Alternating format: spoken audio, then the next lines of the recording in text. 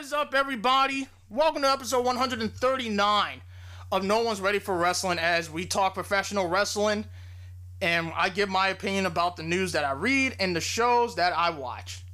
If you're new to this podcast, number one, you should literally subscribe or download my podcast. That way you guys can stay up to date. And number two, let me introduce myself. I am the one and only Phoenix that rises from the ashes. The best person, Shino Phoenix, the best Phoenix you'll ever meet. And I want to thank y'all so much for tuning in to this episode of this podcast. Woo boy.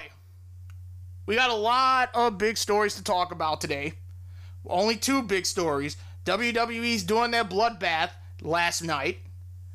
And we also have a big story revolving Jon Moxley. So those are the two biggest talking points that I want to get into for this episode. Of course, we're going to talk about Dynamite. We're going to talk about Raw, which surprisingly was not that bad. NXT, I have less things to say about NXT now. Like, there's really not much I could say about it. And of course, we got SmackDown and Rampage and some other news. So if you're new to professional wrestling, this is your guy here. I will guide you to the current stuff that we got going on right now. Now, you guys know the drill when it comes to social media.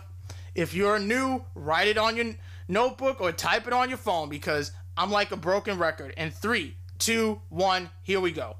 If you're not following me on Twitter, follow me at Shino D Phoenix. I do live tweet for Raw, NXT, AEW, SmackDown, and on rare occasions, Rampage, Impact, New Japan, and other wrestling promotions. I also use Twitter to shout out some of my amazing friends that I've made, whether it's on Twitch, which I will get into in a second, and I just talk about what's on my mind.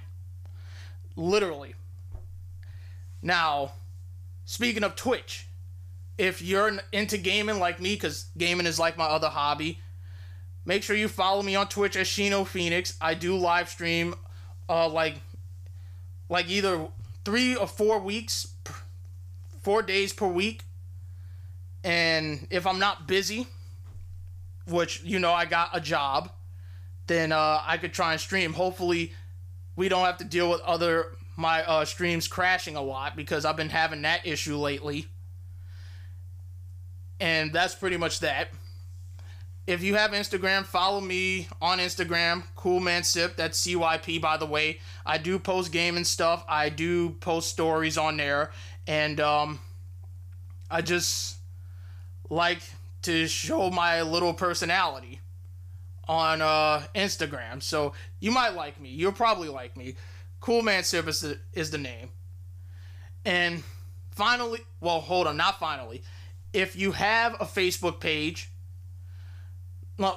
If you have a Facebook, like the Facebook page. No One's Ready for Wrestling.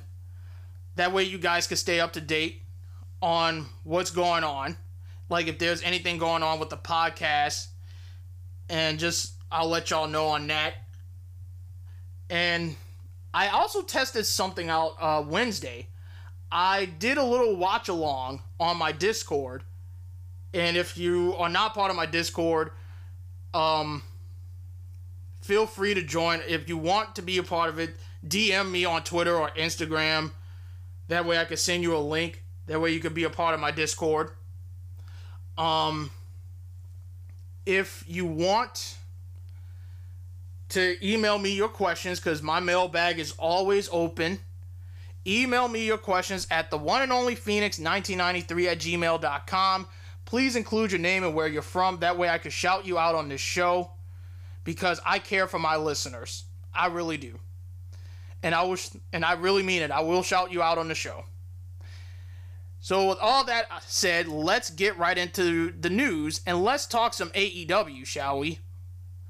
Now, everyone's been asking, when are we going to have a streaming service for AEW? Now, for those who don't know, Dynamite made their debut on October of 2019, and they pretty much over-delivered, and they are succeeding right now, but there's a lot of room that they can improve on. Now, it's even Tony Khan has commented on the possibility of AEW getting a streaming service. Now, with the inception of Rampage earlier this year, the company has more content than ever before. Due to this, many fans have wondered if AEW will ever get a streaming service. Tony Schiavone previously stated that AEW streaming service is likely to launch towards the end of next year. It is also said that the company is building a library for content for a future streaming service as well.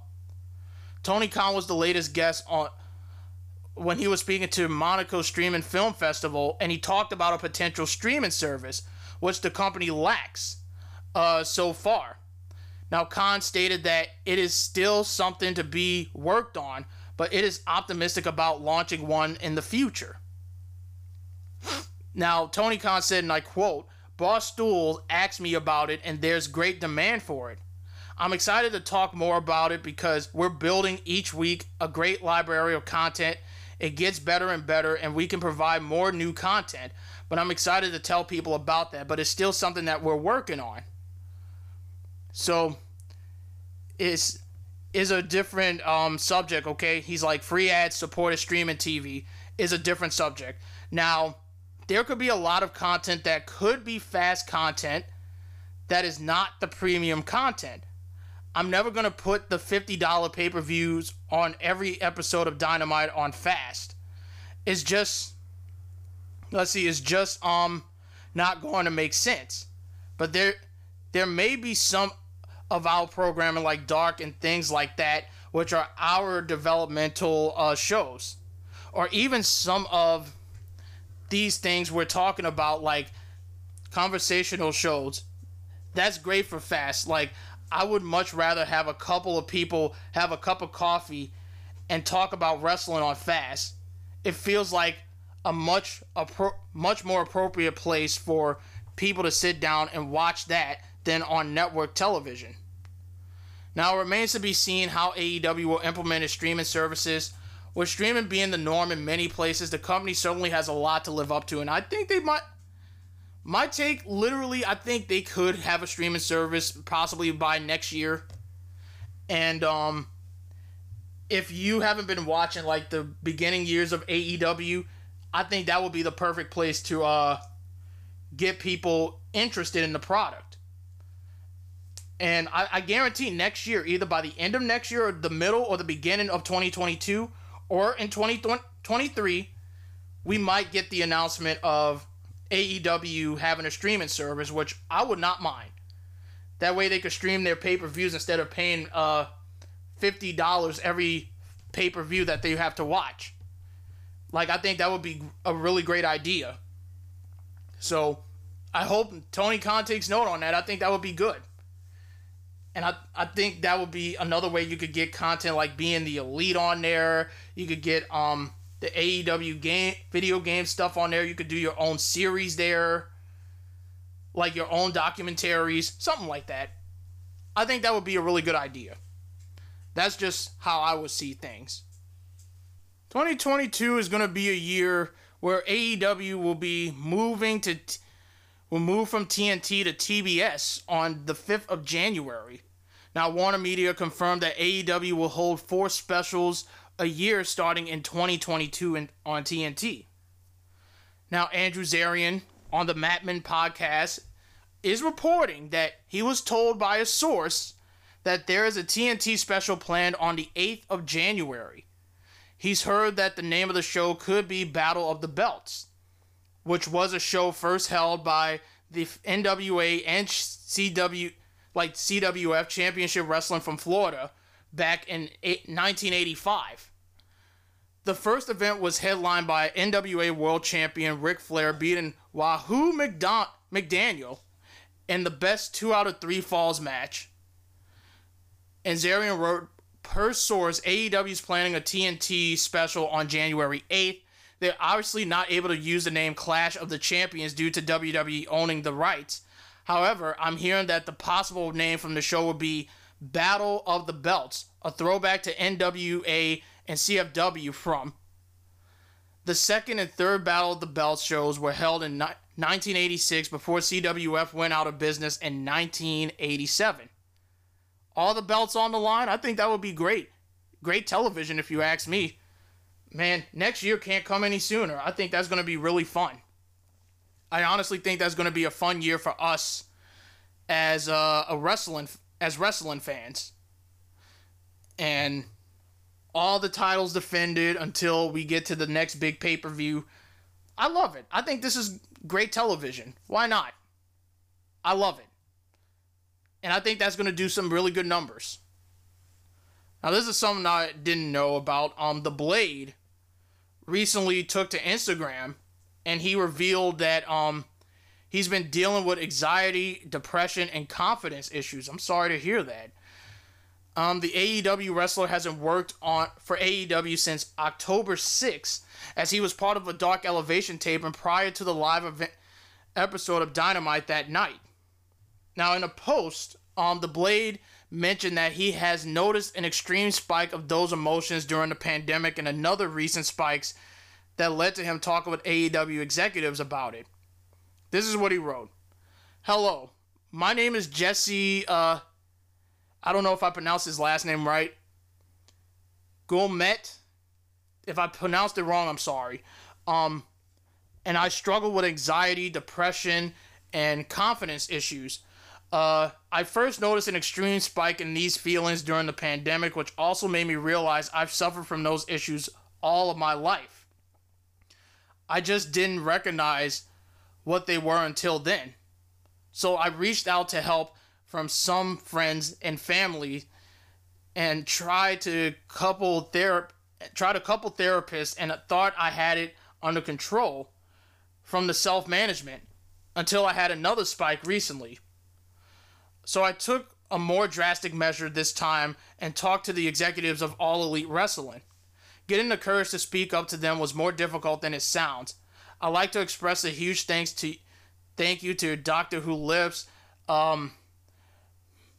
Meg, I don't know if I pronounced it right, and Tony Khan and everyone at AEW. When I'm not feeling the best, I simply remember that every response I've received from people I've opened up to has been incredibly positive and supportive.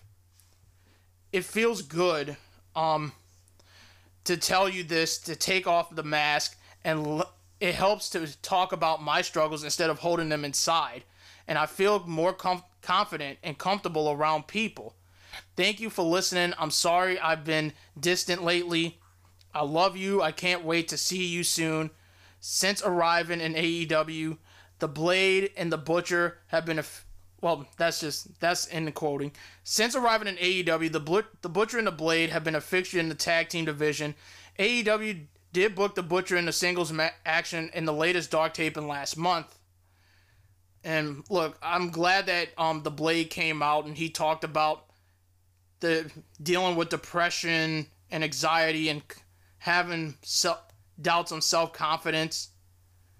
And I'm glad he talked to AEW executives about it, because look, it's okay to open up about what you're going through. And I want everybody to do the same. Like, you don't have to hide it from everybody. Just talk to the people that you're close with. Talk to the people that can understand you. And I guarantee you're going to get results like that. Like, he opened up about it with his fans now, which is good. And I hope he continues fighting. He continues that fight. And he comes back even stronger. That's just how I see it. Good on the Blade for coming out talking about what he's dealing with. Now, before we get to the big story, let's talk about the relationship between Impact and AEW. Now, Tony Khan was interviewed by Wrestling Observer Live, and he pretty much said that there was nothing booked right now with Impact Wrestling, but the door is still open to work with them in the future. Now, Ringside News, take those guys with a grain of salt. They were the first to report a couple weeks ago that AEW and Impact's relationship was going to be ending after Bound for Glory. Christian Cage was booked in that Bound for Glory main event, lost to Josh Alexander until Moose cashed in on Alexander and won.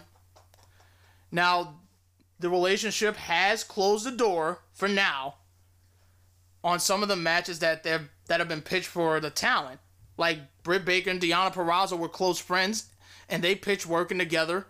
You had Kenny Omega, Christian Cage, Tony Khan. You had Private Party and Matt Hardy appearing in Impact. The Good Brothers have been regulars on the Elite. I don't know if we've seen them that much on Dynamite lately, so that's another thing we gotta mention that as well. We haven't been seeing them on Dynamite. I don't know if it's because I don't know. This might be a change. I don't know. But like I said, that door is closed for now, but I hope they open it again. But I don't think they have any ideas at this moment, so looks like Impact's going to worry about themselves. AEW's going to worry about themselves, and I don't have an issue with that at all. I really don't. We have an update on Anthony Ogogo. Now, you may remember him from one of the pay-per-views. I believe it was either Double or Nothing or... Yeah, I think it was Double or Nothing. When he had a match against Cody Rhodes and he lost. Now, Anthony Ogogo has been off of television since June after having his 10th eye surgery in early July. Now, the reason for the surgery was due to how much scar tissue he had around his eye socket. Now, at the time, he explained that doctors had to go up his nasal cavity to correct the septum that was deviated to fix the the medial section, and through the orbital floor through his nose. Just hearing that, I never want to have eye surgery like that. Ogogo had issues with his left eye due to his boxing career, as he only has 22% vision in that eye. There haven't been any updates on his status since the surgery up until now, as QT Marshall, who is the head trainer at the Nightmare Factory, noted in an interview with Daily DDT that Ogogo recently started training after making a trip back from the UK to the United States. Now, QT said that he just came back. He was overseas getting everything taken care of, so we'll see. I think it's about the right place, right time, and trying to figure out the right story to tell. Now, Marshall doesn't think it's a good idea to have him go out and take random bumps for no reason. While he explained that to Ogogo, Marshall knows that everyone's itching to get back. Now, right now, we have a huge roster of huge stars, so it's just one of those things of going back to the drawing board and figuring it out. But in the meantime, he's been training, working out, doing what he does, and he'll be ready when that call comes.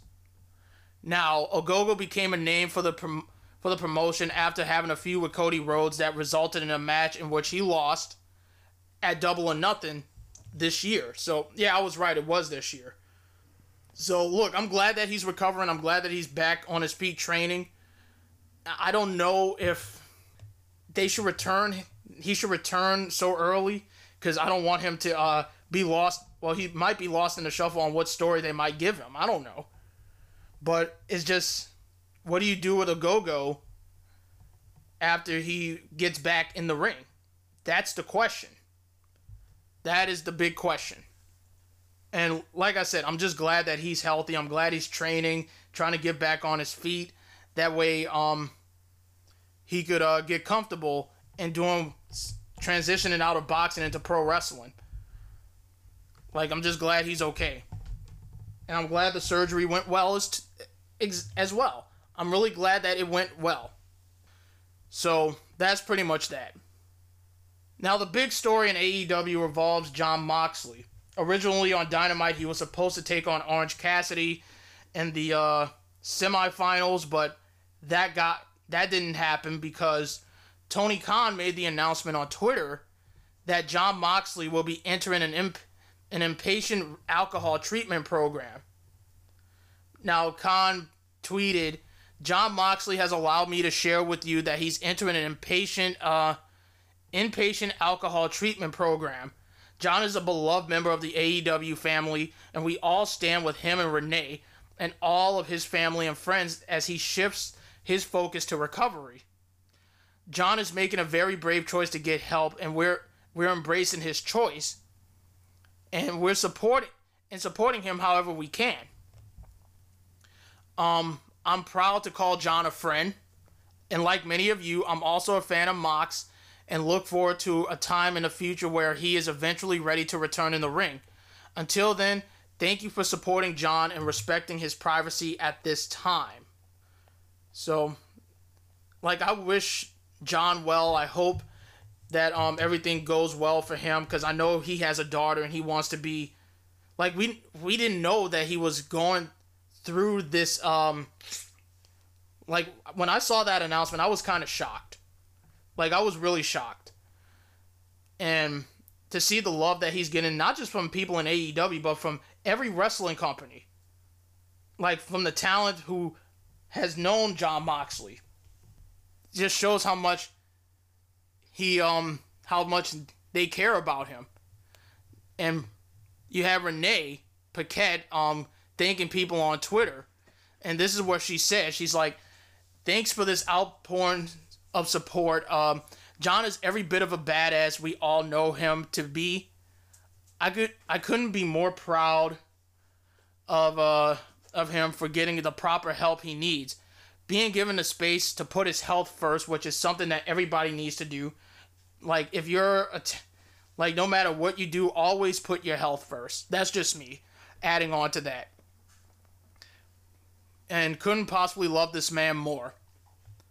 Like I mentioned, Moxley was scheduled to face Orange Cassidy at the tournament, but he had more important things to worry about, and I'm glad that he took care of that first and worrying about being in the finals of a tournament. And like I said, I wish him nothing but the best in this road to recovery, and just the outpouring of love that he's been getting on social media from fans, from the talents from different promotions. I really guarantee that everything's going to be better in the end. And I'm just happy that he is he's getting help first, and it's okay to ask for help.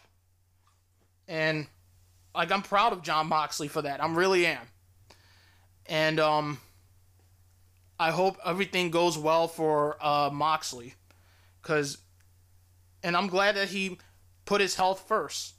That's the thing that matters. I think everybody should do that. Put your health first before you come back. And I like it. I think that's great.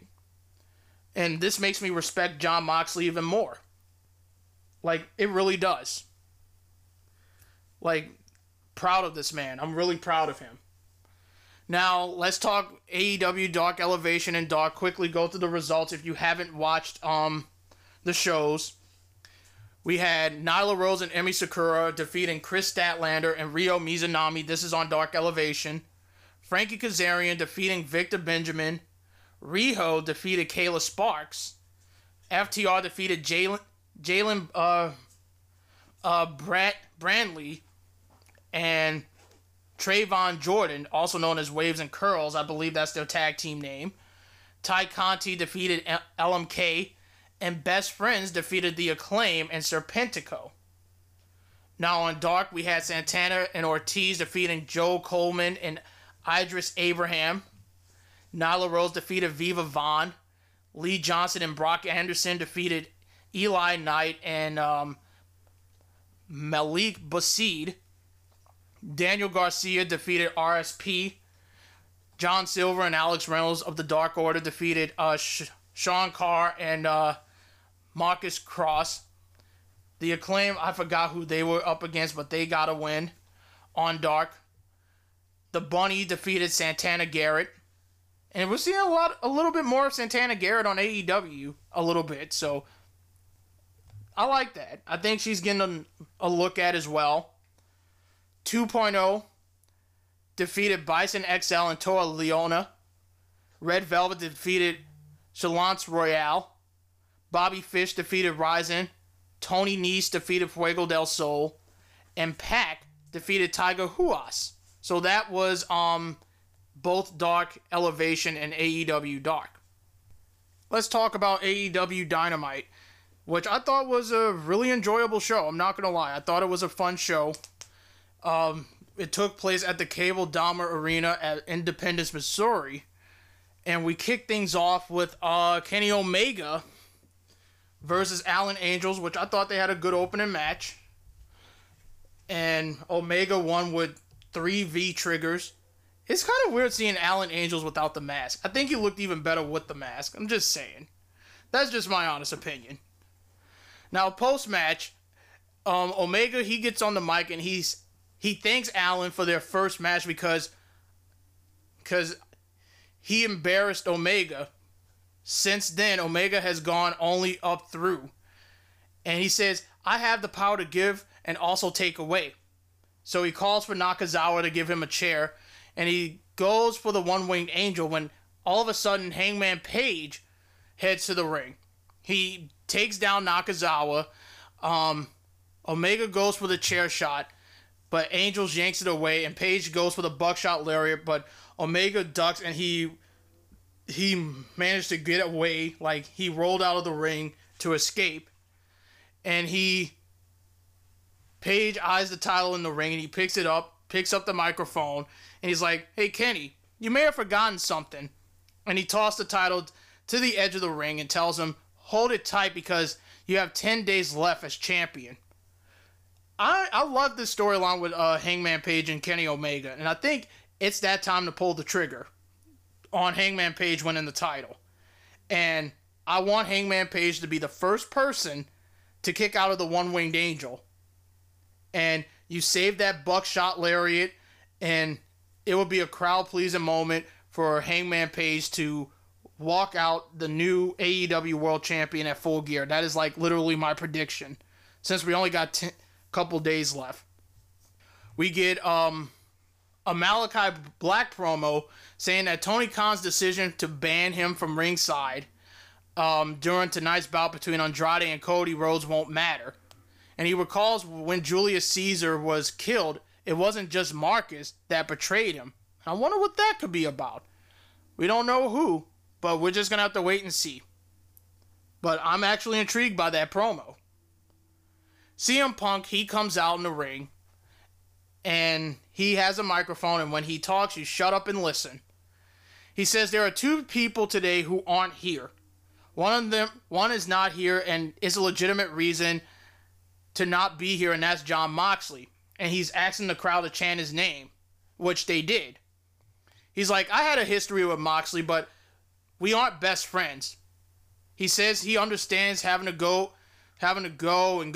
be super generous, and eventually you have to take yourself off the hamster wheel. He said he was once criticized for that, and he doesn't want Moxley to get any criticism because he's damn proud of Moxley, which I love that line right there. That was a shoot. Like, that was not like a promo. That was like speaking from the heart from CM Punk. And so much so it got more Moxley chants. He says if anyone's at home, and this is a really good advice, if anyone at home is in a place where they need help, please get it. Text somebody. Call somebody. And he says there were a lot of times when he wished he asked for help and he didn't because he was trying to be a tough guy. Which, all that part right there, that was from the heart. That was from the heart. Now, the second part was the promo. He's like, speaking of tough guys, the other person not here tonight is Eddie Kingston. Now, Punk said, I'd rather talk to him face to face, but he has to do it like this. He says, I didn't appreciate getting interrupted last night, and you got a fan yelling out, fight him, and Punk said, I would, but he's not here.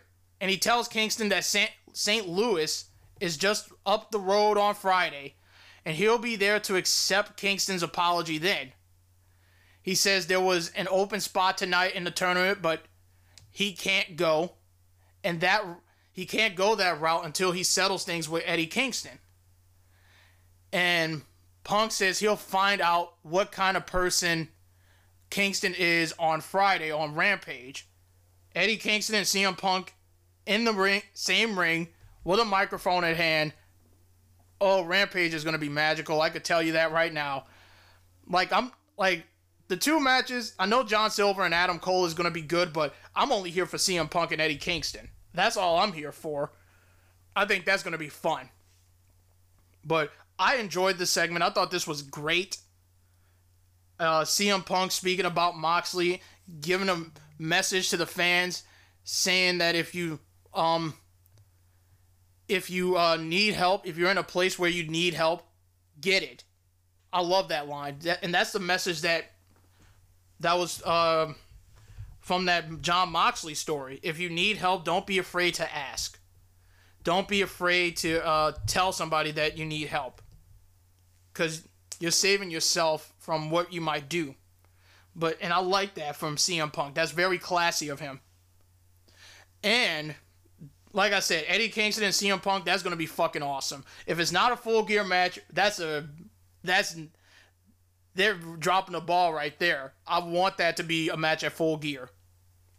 We had Alex Marvez, who was backstage with Adam Cole and the Young Bucks, the Super Clique. And he's asking them what's up for Full Gear. And Cole saying the first says they lost last week was just a fluke. And Nick says they're the tough guys and they aren't afraid of anyone. And out comes Christian Cage, the former Impact World Champion. And Matt says to think twice about it on what you're doing, because there's 3 of us and only one of you. So Luchasaurus shows up, and Matt says, look, they're grown adults and we can talk this out. And they try to walk away and they go for the cheap shot, and they ended up brawling into the arena, and it ended with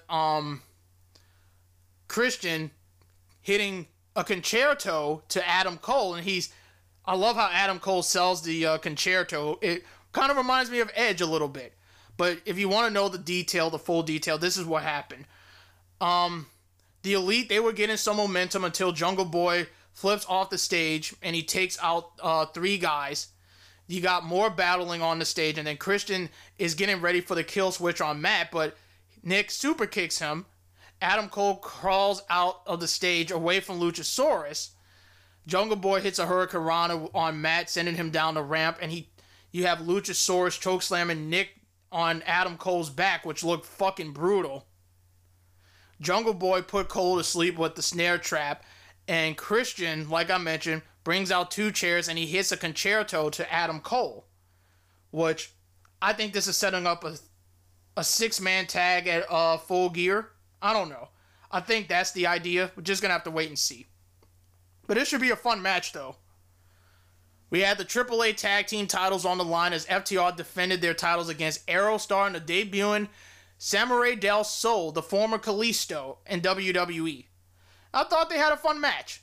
And I'm happy that Kalisto got the chance to showcase what he could fucking do. He is so goddamn good. And hopefully we see more of him. So much so that Sasha Banks was happy for him. She was excited to see him make his debut. Now, FTR, they retained, which was not a surprise. They retained over Samurai Del Sol and Aerostar in a fun match. I thought the Inner Circle segment kind of dragged a little bit, but it was okay. It was okay, in my honest opinion. So they were out to announce which American Top Team member will join Men of the Year in their upcoming Full Gear match. So Jericho takes the mic and he gives props to Sammy Guevara for picking up the win last week. So they could make their picks. So American Top Team is out there with Dan Lambert, and he's immediately talking. He's getting fucking booed so loudly you could barely hear what he's saying. Like, he has that, him and MJF have that heat that I feel like they are so great at being heels that you just can't take it away from them. They're just so good. He tells Jericho to make his pick so he can get out of this town. So they're bickering back and forth, and Lambert mentions how he created his team 25 years ago, and it has become the best team in the world, which makes him at American team member number 1. You have the crowd chanting, shut the fuck up, which I love hearing. That's funny. Lambert asked them if their parents taught them any manners. I laughed at that. I thought that was pretty funny. He introduces the other American Top Team members with him on stage. You had Jake Hager picking Junior Dos Santos, calling him Popeye. Oh, that's a great line. Look at me being sarcastic. Like, I thought that line kind of sucked. He says Inner Circle will drop him faster than his last fight in 71 seconds, which I thought he redeemed himself right there. Santana calls out Andre Arlovsky and makes fun of his teeth mouth guard, and he asks how Arlovsky will do when there's no rules or regulation. And Lambert brings up Jericho talking a lot of trash about Paige Van Zandt. And Paige, I thought she did pretty well on the mic. And if I'm AEW, I'm dead serious. If I am AEW, I will scoop Paige Van Zandt up in your company before WWE does. Because Ronda Rousey, she did great in her run in WWE. So I think Paige Van Zandt could pick up wrestling really quickly. Shayna Baszler picked it up like easily when she transitioned from MMA to pro wrestling. Now, she wants a match, and she said her schedule is wide open. And I knew that they were going to make a joke, a sex joke. And Jericho, she tells the Inner Circle, judging by those tight pants, they don't have the balls to take her on. And she could beat all 5 of them. And Jericho asks, take on all 5 of them? Well, if that joke writes itself, and maybe you could put that on your OnlyFans page. And I'm like, I saw that coming from a mile away. Jericho says he could choose a bunch of people, but he will go with the guy who says he was the first member of American Top Team, Dan Lambert. And he starts freaking out, saying that I didn't say that, which you did say. And Jericho says he did, and if the crowd heard that, let him hear fat-faced dipshit. And Lambert is yelling that his face isn't even that fat. And Jericho's like, we will see them in Full Gear. So it kind of dragged. I thought Paige Van Zandt was pretty good on the microphone. And I can't get enough of Paige Van Zandt. I think she will do well in a wrestling ring. If I'm Tony Khan, I'm scooping this woman up instantly for that women's division. I think that would be great. So that's just how I see it. But I thought, like, this, we got Dan Lambert, Junior Dos Santos, and Arlovsky with Men of the Year taking on the Inner Circle. So that should be pretty interesting, I guess. We had Tony Schiavone, who was backstage with Lio Rush, Dante Martin, Matt Sydal, and Lee Moriarty. And Tony said third time was the charm for Dante Martin beating Matt Sydal. And Matt shakes Martin's hands and says, if you wanted to be trained by Lio Rush, that's fine. And I have others to train. I have Lee Moriarty to work with. And keep an eye on that kid, because I think he has a bright future ahead of him. That's just me adding to that. Keep an eye on Lee, because he is so good. Now, Rush says that he knows Moriarty is a talented wrestler, but not more so than Dante, especially with him in his corner. So these two teams will be meeting up. I don't know if this is going to be on Rampage. I don't know if it's going to be next week on Dynamite. We're just going to have to wait and see. I thought Jamie Hayter and Anna Jay was a decent match. It was okay. Just wasn't really into it that much. I thought it was fine. But like I said, Jamie Hayter advances makes the most sense. And post-match makes it even more the bigger deal. The group, Britt Baker, Rebel, and Jamie were beating up on Anna Jay until Ty Conti tried to make the save, but the numbers game came up, and Baker's looking for the stomp on the title, and out comes Thunder Rosa. Thunder Rosa has that supersonic speed, and she blasts Hayter out of the ring with a dropkick, and these two were meeting the next round. Now, speaking of Thunder Rosa, here's a story about her. She recently revealed on her vlog that she suffered a concussion. Now, in the early part of the video, she noted that she hasn't been able to work out for several days due to her suffering a concussion, and that she was hopeful to get medically cleared to wrestle at an AEW event she was attending on that day. She also mentions that when you're concussed, you have to take care of your brain. and it cuts to dark tapings which took place, and it looks like she was cleared, which thankfully she looks 100%, and I'm glad that she was able to take care of herself. And like, can you imagine without Thunder Rosa on TV? I would be sad. I would be sad because I love Thunder Rosa. I think she's fantastic. So like I said, it sets up a lot of things. You also tease Britt Baker and Thunder Rosa for next year. We know that's going to happen. And you also got Jamie Hayter and Thunder Rosa, which would be a pretty good match. Just going to have to wait and see. We had MJF out in the ring, and he's talking to Darby Allin, who was on the rafters during the show, and I believe it was during the AAA Tag Team title match. And MJF is saying, when new wrestlers come into the company, some people were sweating bullets, but not Allin on himself. He says they're the pillars, and they are the top guys. And MJF says he and Allin are better than the other two pillar guys. And he doesn't get why fans boo him and cheer you, Darby. And it says it really bothers me. He's like, I get it through. He get it though. He reminds the fan that some things they can never be. Allin, on the other hand, is related to the masses.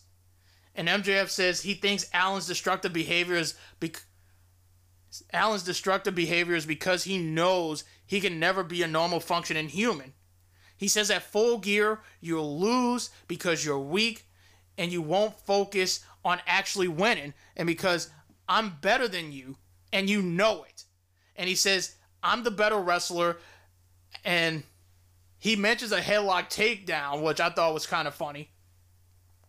Now, Allin, he's on the mic, and he says, at Full Gear, they're going to have a wrestling match and keep your emotion in check because I'm going to let this anger out right now. Now, he passes, and he heads to the back, and you see Sting come out with a bunch of guys with MJF masks, and they backed him up at ringside. And you see Wardlow and Shawn Spears try to come out, and it leads to a big brawl between the guys, and that's pretty much that. We had Allin make his way to MJF, and they're battling through the crowd, and MJF he eye gouged Darby Allin, sending him to the retaining wall. You had Allin fighting back, and he throws MJF in the barricade a few times. And he backs away and gets a big running start to absolutely crush MJF over the barricade. He tosses MJF, and he's trying to go for the coffin drop, but MJF rolls out of the ring, and that's pretty much that. I thought it was okay. It was a good segment, I'm not going to lie. I thought it was pretty good to hype up their match for Full Gear. We had Andrade El Idolo taking on Cody Rhodes. I thought it was good. Now, I will say this. Cody Rhodes has been getting booed so much. A lot. Every time he takes control in the match or he has offense, they just boo the guy mercilessly. Like, I rooted for Andrade because no way Cody is going to win that match, and he didn't win the match indeed, which I was happy about. And you had FTR get involved. They hit Cody with the AAA titles to stop him from doing the dive. And Andrade rolls him back to the ring, hits the, I believe, Hammerlock DDT, or what he calls the El Idolo, for the win. Now, Andrade and FTR, they're hugging, and commentary is saying that there was a money exchange for FTR services. You had FTR and Andrade beat up Cody some more, and then On gets involved and shoves Tully, so two of the four horsemen staring at each other. And out come the Lucha Bros to clear it out, and they hit double thrust kick on Harwood, and they're looking to finish him off, but Wheeler pulls himself out of the ring. So that's pretty much that. We had Tony Schiavone. Like, I thought, now going back, I thought it was the post-match stuff, it was alright. I thought this part was kind of rushed because they were running low on time. Tony Schiavone, he's in the ring with John Silver, and he's pretty much hyping his upcoming match against Adam Cole. And Tony is saying that, I hope you kick Cole's butt. And Silver says, won't be John Silver versus Adam Cole. It's going to be John Silver versus Budge. Since Cole has been in AEW, Silver has tried to help Cole out, like maybe cutting his hair, change his name, maybe be the Dark Order's manager, which was a shot at possibly Adam Cole being Keith Lee's manager in WWE. I saw that coming. He said if he had, maybe he wouldn't be getting concertoed from Christian. Silver says, this Friday, I'm going to kick some Budge ass, and he's flexing with the crowd. So I literally said, in my mind, this felt completely rushed, to say the least, because they were trying to fill up some TV time. In the main event, Miro replacing Jon Moxley, took on Orange Cassidy. They had a fun match, a really good main event, I'm not going to lie on that. But we all knew Miro was advancing, which I thought was the right call. And speaking of Miro, Fightful Select had a really interesting story about Miro. They reported that Miro ended up being Moxley's replacement, and he beat Cassidy on Wednesday's Dynamite to advance to the finals, where he'll face Bryan Danielson at Full Gear. I think that's going to be a fucking awesome match. They've had a match before, and I think they're going to tear it down again here in AEW. Now, Fightful Select reported that the final decision was made on Tuesday afternoon to have Miro replace Moxley, which I thought was the right choice. Now, originally, Miro wasn't planned to be at this week's Dynamite, so he had to make a trip on Wednesday afternoon and arrive shortly before Dynamite. Now, Fightful, Sean Ross Sapp, was told that creative has changed often for Miro of late. Now, it is unclear what AEW has planned for Miro. So, I don't know what they might do for, but like I said, if you have Miro win the tournament, I think that would be fucking perfect. But if Lana comes to AEW, I think that would be even better. Like, I honestly want Miro to win that AEW World Title Eliminator tournament. I think that would be a better move, if you ask me. But overall, I thought Dynamite was pretty good. It was a really enjoyable show. Now, let's talk some New Japan. And New Japan is making a big play to sign somebody big. No pun intended. Now, Jonah Rock. You may know him as Bronson Reed on NXT.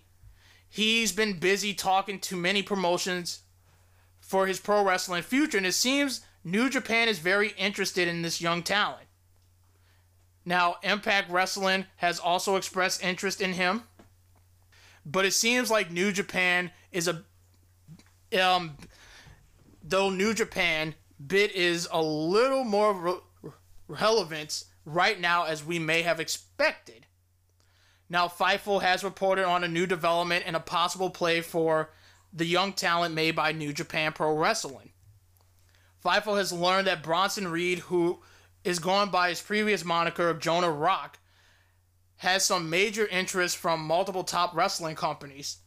Sources within the company have indicated that within New Japan Pro Wrestling has made a big play to gain Jonah Rock's services. He was released by NXT earlier this year after being crowned the North American champion, and New Japan announced recently that they also landed Buddy Murphy. Now, the acquisition, or either or perhaps both, of the pro wrestlers mentioned above would undoubtedly be a good thing for New Japan, in my honest opinion. I think that would be great. Like, Buddy Matthews, he's going to be doing the best work in his career in New Japan. And you got Jonah Rock doing the best work that he can in New Japan. I think he will kill it down there.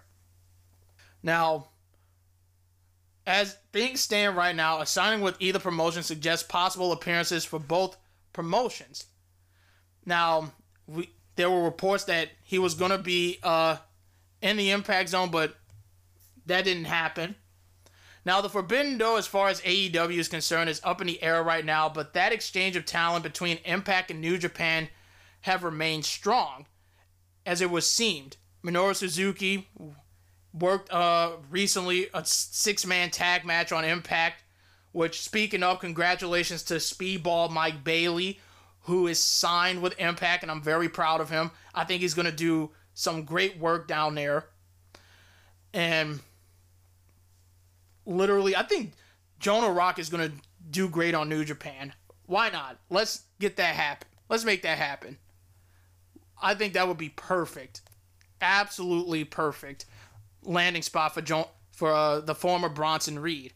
Now, continuing with New Japan, Fightful Select also reported that Juice Robinson, his contract with New Japan is set to expire, and he will be a free agent in 2022.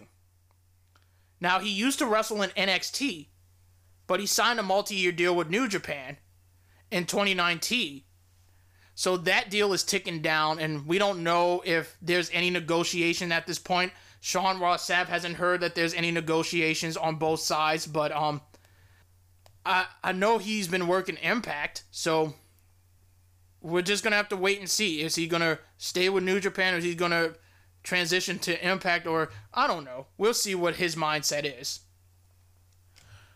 And finally, let's talk about Danhausen. And it's an injury story, and I'm very sad to hear this from him. He's one of the hottest free agents in the United States after the announcement that Ring of Honor was cutting their entire roster.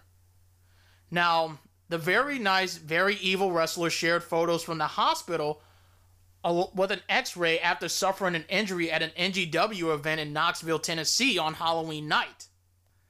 Now, the teeth-collecting wrestler posted an update. His tibia and fibula were found to be broken after his doctor reviewed his scans. Now, he took to Twitter to share the news and another hospital photo and one of the signature poses. He lets fans know that they can support him, but appears to remain in excellent spirit but never break in character. And he pretty much broke his leg in 2 places, which, that sounds painful.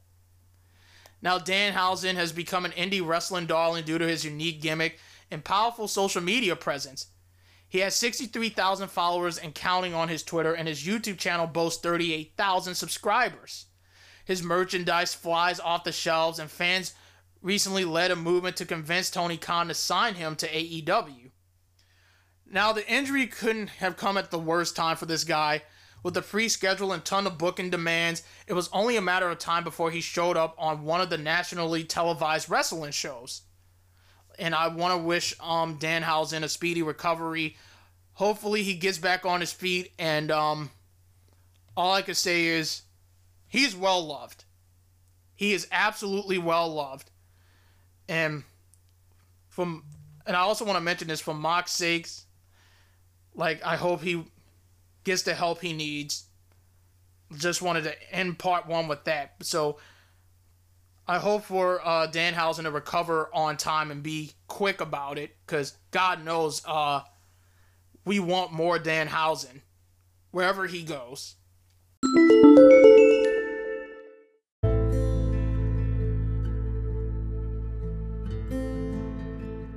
Alright guys, before we continue on with the episode, I want to give a quick shout out to Amino. Now, you may be asking yourself, hey Shino, what the hell is Amino? Well, it's an app that is pretty much a network of communities that you can explore, discover, and obsess over things that you like. Say that you love video games, you want to join the video game communities on Amino. They have it. You like music, they have it on here. Like different genres. Like, for me personally, wrestling. Wrestling is one thing that I really love. And I'm part of Wrestling Amino, and I met a lot of amazing people on here. So, and it's fun to interact with everybody because they are very friendly people out there. So, once again, if you want to try out Amino, it is free. I am part of Wrestling Amino right here, and this is where I got started before I got into podcasting. So if you would like to download this app, it is 100% free. I am telling you, it is worth it. Download the Amino app, and hopefully I can see you guys on Wrestling Amino. And now, back to the show. I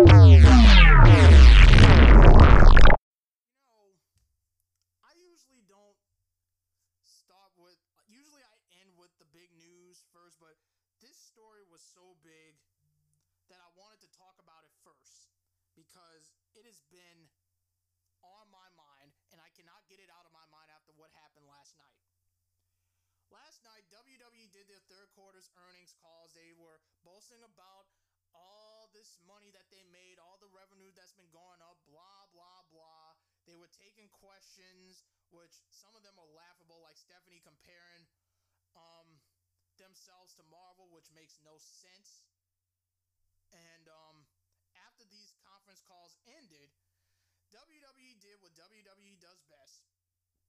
They went on a bloodbath cutting spree. And some of the names that I've read were shocking. And what we're going to do, we're going to go through the list, and I'm going to share my thoughts on most of the names that got let go, and I'm going to transition that to a possible contract that's coming up pretty soon. I want to start big. Let's start with two former NXT champions. Let's start with Keith Lee.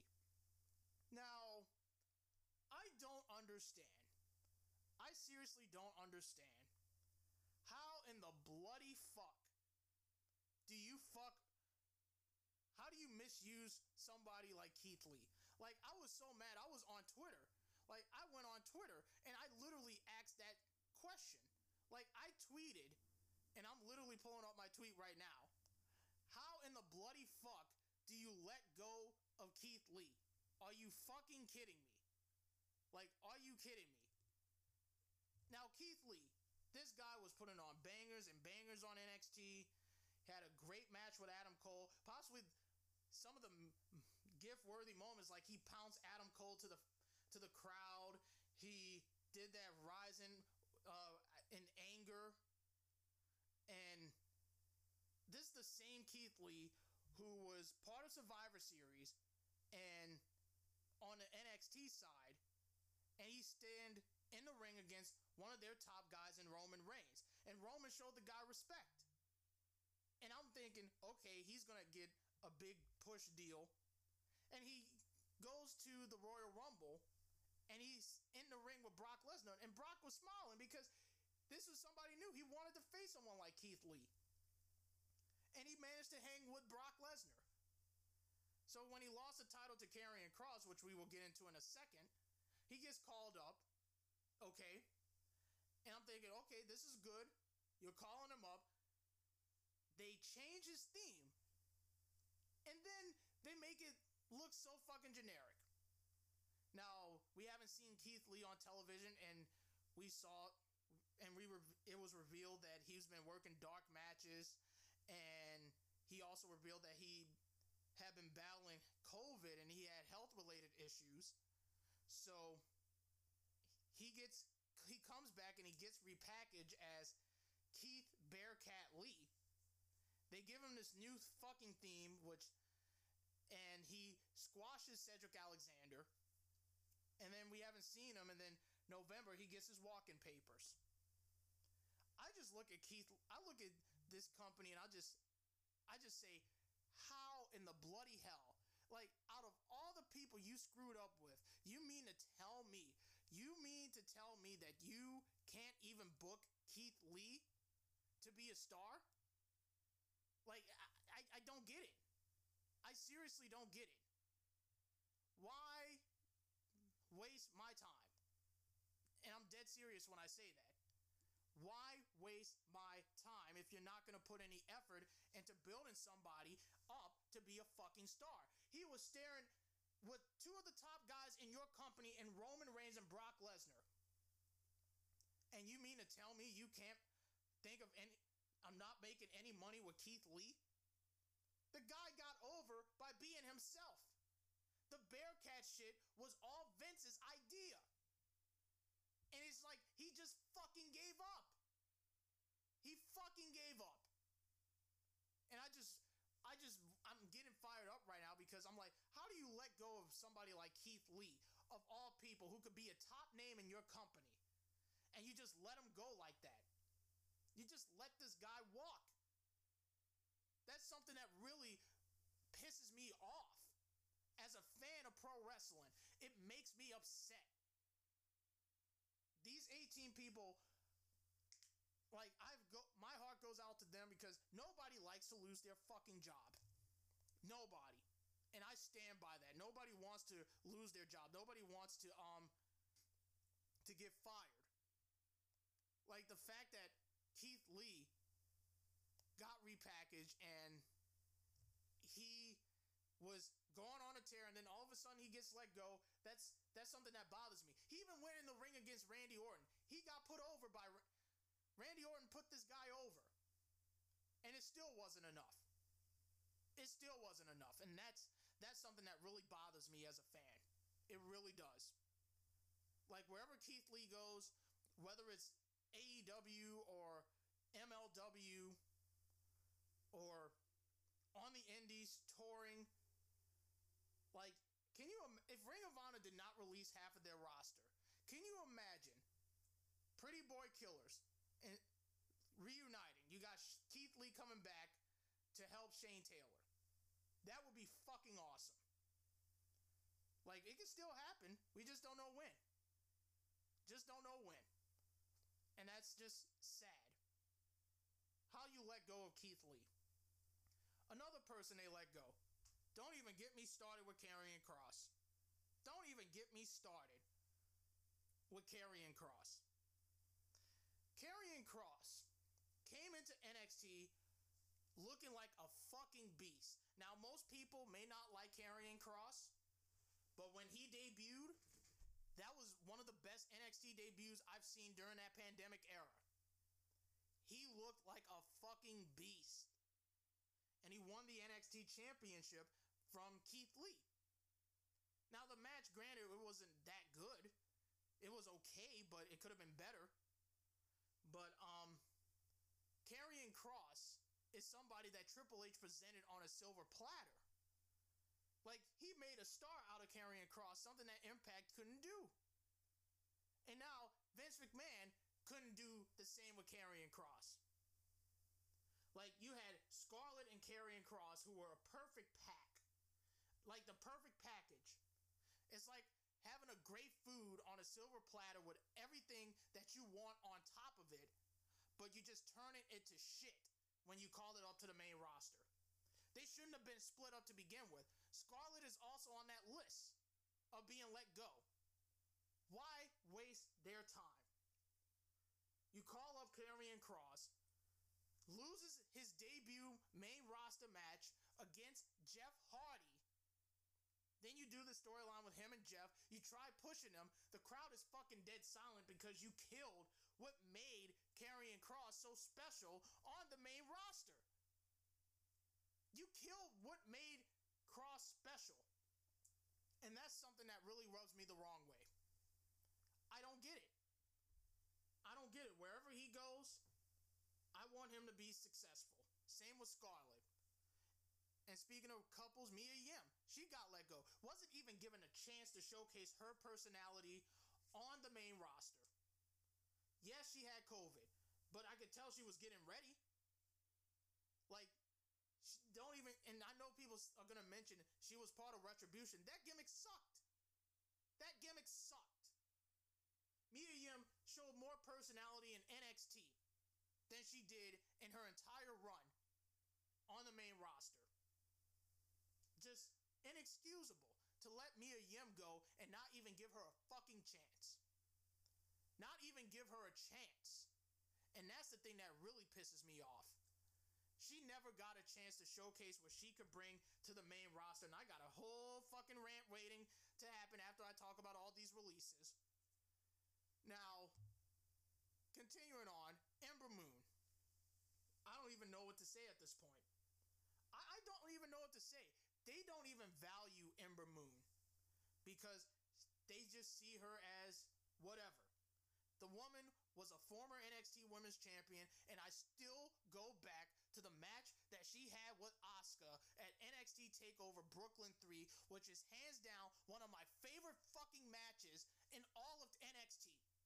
Possibly my favorite women's matches in NXT. Ember Ember Moon was bringing Asuka to the brink of defeat in that TakeOver Brooklyn 3. They had great chemistry. You called her up to the main roster after she lost the title to Shayna Baszler after TakeOver New Orleans. Didn't do much of nothing with her. Didn't even give her a chance. And she comes back to NXT. She's repackaged. And I'm thinking all of these dream matches we could have. Her versus Io. Her versus Toni Storm. Her versus Candice LeRae. Like all of that. She became a women's tag team champion with Shotzi Blackheart. And she was pretty much used to put over Raquel Gonzalez. And we didn't see much of her ever since. And now she's getting the walking papers. Ember Moon. I don't get it. I don't get it. Why do you have to cut Ember Moon? Like, she was teasing a new change to her character, and then you just let her go. Again, it's proven my point, again, that WWE does not value their talent. It doesn't. They really don't value them. Like, I want to save that rant for the end, but, like, it's literally coming out at me right now. Wherever Ember Moon goes, Athena will be reborn. Whether it's in Impact, they could use somebody like Athena. Whether it's in AEW, she could have great matches down there, down in AEW. Whether it's in NWA, I don't know. But Athena will rise. WWE made a big mistake letting this woman go. Taya Valkyrie, the former Frankie Monet. Taya Valkyrie only had six matches on NXT. Fucking six matches. She was I was thinking to myself, they should just call her up to be with John Morrison, because that's another guy who is fucking directionless on the goddamn main roster, because creative is so bankrupt. Yet Vince McMahon says he's a creative genius. Give me a fucking break. I'm 28 years old and I can book this shit better than you can in your entire years of running this show. You mean to tell me you can't find anything for Taya Valkyrie on the main roster? Like, you couldn't even call her up on the main roster? Like, what sense does that make? What sense does that make? I don't get it. She would have been perfect to pair with John Morrison to get his head out of his ass. They would have been a couple champion. It would have worked if you just give it a chance. And this is the thing that really pisses me off. They are not giving it a fucking chance. Let this woman walk. Just have 6 matches. Her last match was against Cora Jade, in which she lost.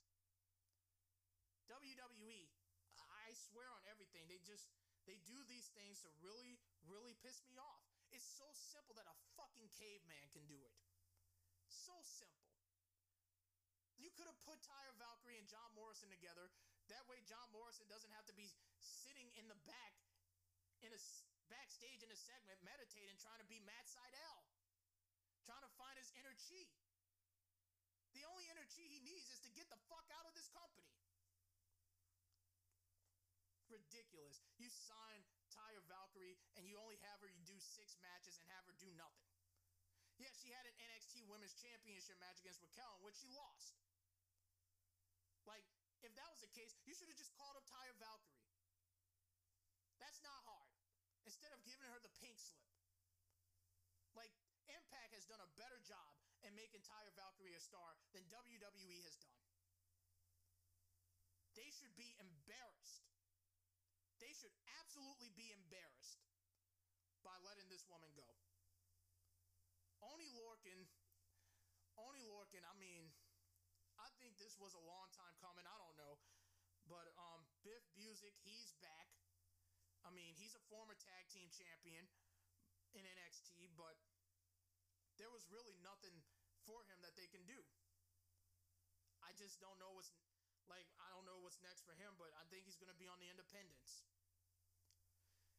And then this is the one that confused me. B-Fab of Hit Row. They just called up Hit Row.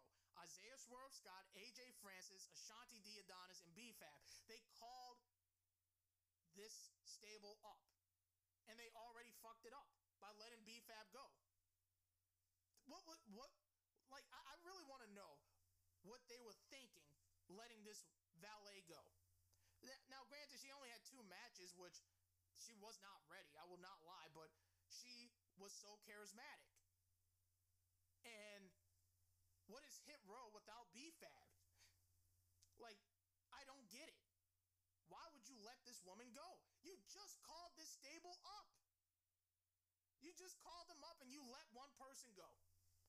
I don't get it. I seriously don't get it. Makes no fucking sense. Makes no sense.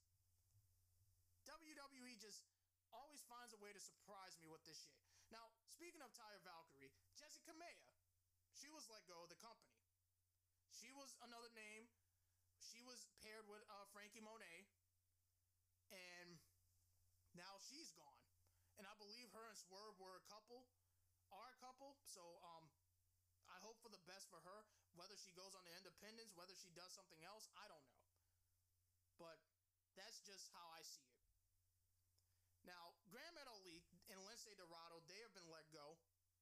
Now, this one's not a surprise. We knew Grand Metalik was not happy working in WWE, so much so that he requested his release. And look, he got his release, and he was happy that he was let go.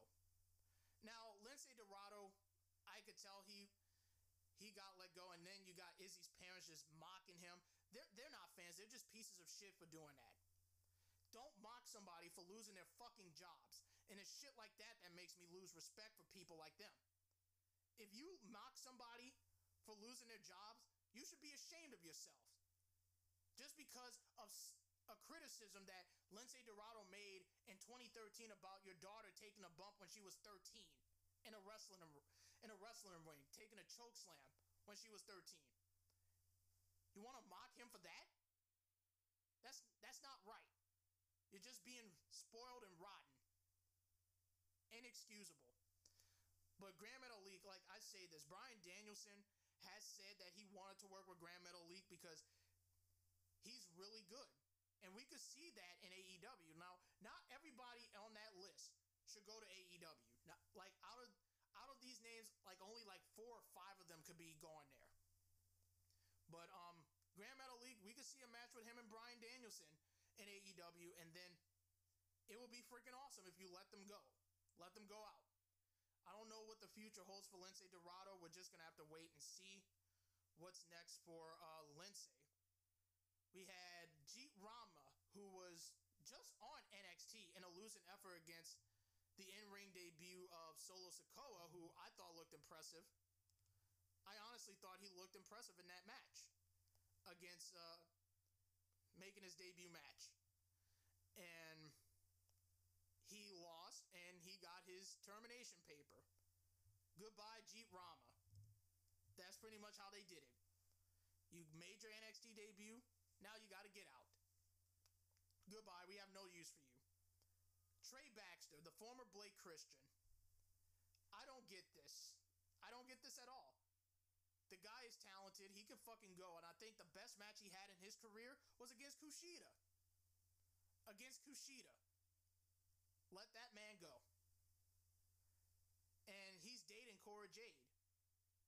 They had a little angle that they were trying to do, and it just didn't go nowhere. Now, Blake Christian, he will be making his return to GCW next month. And I just say good. Good. At least he found somewhere he could work. Katrina Cortez, don't know much about her. I know she paired with Sin Cara before he was let go. She pretty much wasn't doing much of anything. Her last match was like against Saray on 205 Live. And that was pretty much that. We haven't seen much from Katrina Cortez. And like I said, I hope she finds success somewhere else. Now, the one that kind of surprised me was Nia Jax. Now, I thought Nia Jax was bulletproof. Nia Jax was a former Raw Women's Champion and a 2-time Women's Tag Team Champion with Shayna Baszler. I thought she was going to stay in this company. And it looks like there's a reason why she was let go. And according to reports that I heard, is that put this? How would I put this? And this is something that's really just getting to me. The reason that how would I say this? It's because Nia was unvaccinated. That's a report from the New York Post. They're reporting that Nia Jax was released because she was unvaccinated, and the Post cited that a source in WWE with knowledge of the company has not commented on the story. So that's one of the reasons. And it's up to 4, this is according to Andrew Zarian, possibly 4 wrestlers were let go because they were unvaccinated. And that's just how I see it. I don't know. It's just like, I mean, Nia, how would I put this? She has a bad rep when it comes to her work in the ring. Like, the only good match I could see in her that I saw on her entire run was against Ronda Rousey. I thought that was the best Nia Jax match she ever had. If I'm being honest. And all I could say is, I don't know if she's going to get back to wrestling. Maybe she's just going to do modeling. I don't know. We're just going to have to wait and see. We have Eva Marie. She made a return in June. That was 6 months ago. And now 6 months later, she gets let go. The moment that storyline with Doudrop ended, she was pretty much dead weight. She was pretty much done. This one really does not surprise me. It really doesn't. In the last 2, we had Harry Smith, the former Davey Boy Smith Jr. Never got the chance. He worked the dark match, but never got the chance to showcase it on the main roster. And I could see him going to AEW, teaming with Lance Archer. I think that would be interesting. And then finally, Zeta Ramiro, the former AQA, has been let go by WWE. Really didn't have much of a chance to showcase what she could bring. And that's something that really gets to me, because she never had the chance. Like, she only had like a couple matches, and we haven't heard from her ever since. Now, PW Insider, before those releases came in, reported that Stansky left WWE. And while many fans may now know who he is, his departure has left many in the company shocked, because he was there for almost 15 years in a key role of the Senior Vice President Creative Service. Stansky's exit was described by someone in WWE as so shocking and as the ultimate proof that no one is safe. And that is another reminder that this isn't the same company that it was years ago. So he's gone. And you want to talk about contracts coming up. Look at Gargano and Kyle O'Reilly. Now they're going to be working dark matches on SmackDown. Kyle O'Reilly, his contract is coming up soon. PW Insider is reporting that O'Reilly's contract ends next month, at the end of next month. So he could sign with another promotion as soon as January the 1st. So if, like in Gargano, his deal doesn't come up till the end of, like, it doesn't come up till next month. If you lose 2 of these people, NXT is dead. It's dead, to say the least. And I was just on one of the websites, and I've seen this story that WWE plans to release NXT talent every 6 months if they do not improve. And this is according to Brian Alvarez. And he says, I don't know exactly what this entails, but in general, the new idea is that they're going to be heavily evaluating everybody every 6 months from this point forward. I think the idea is that we no longer want to spend 7 years in developmental. So it's going to be like every 6 months, they're going to evaluate you. And if you're not getting better, you're out of there. He's like, everything has changed with this new NXT. They know what they want. It's a certain type of person who works a certain way, and talks a certain way or is trained from scratch and they get better quick and they move up or they're out of here. And he also confirmed that some of the people were let go due to their vaccination status. And they used that typical excuse, they let them go because of budget cuts. Budget cuts is the reason. Give me a fucking break with this excuse of budget cuts. Unacceptable. Literally unacceptable.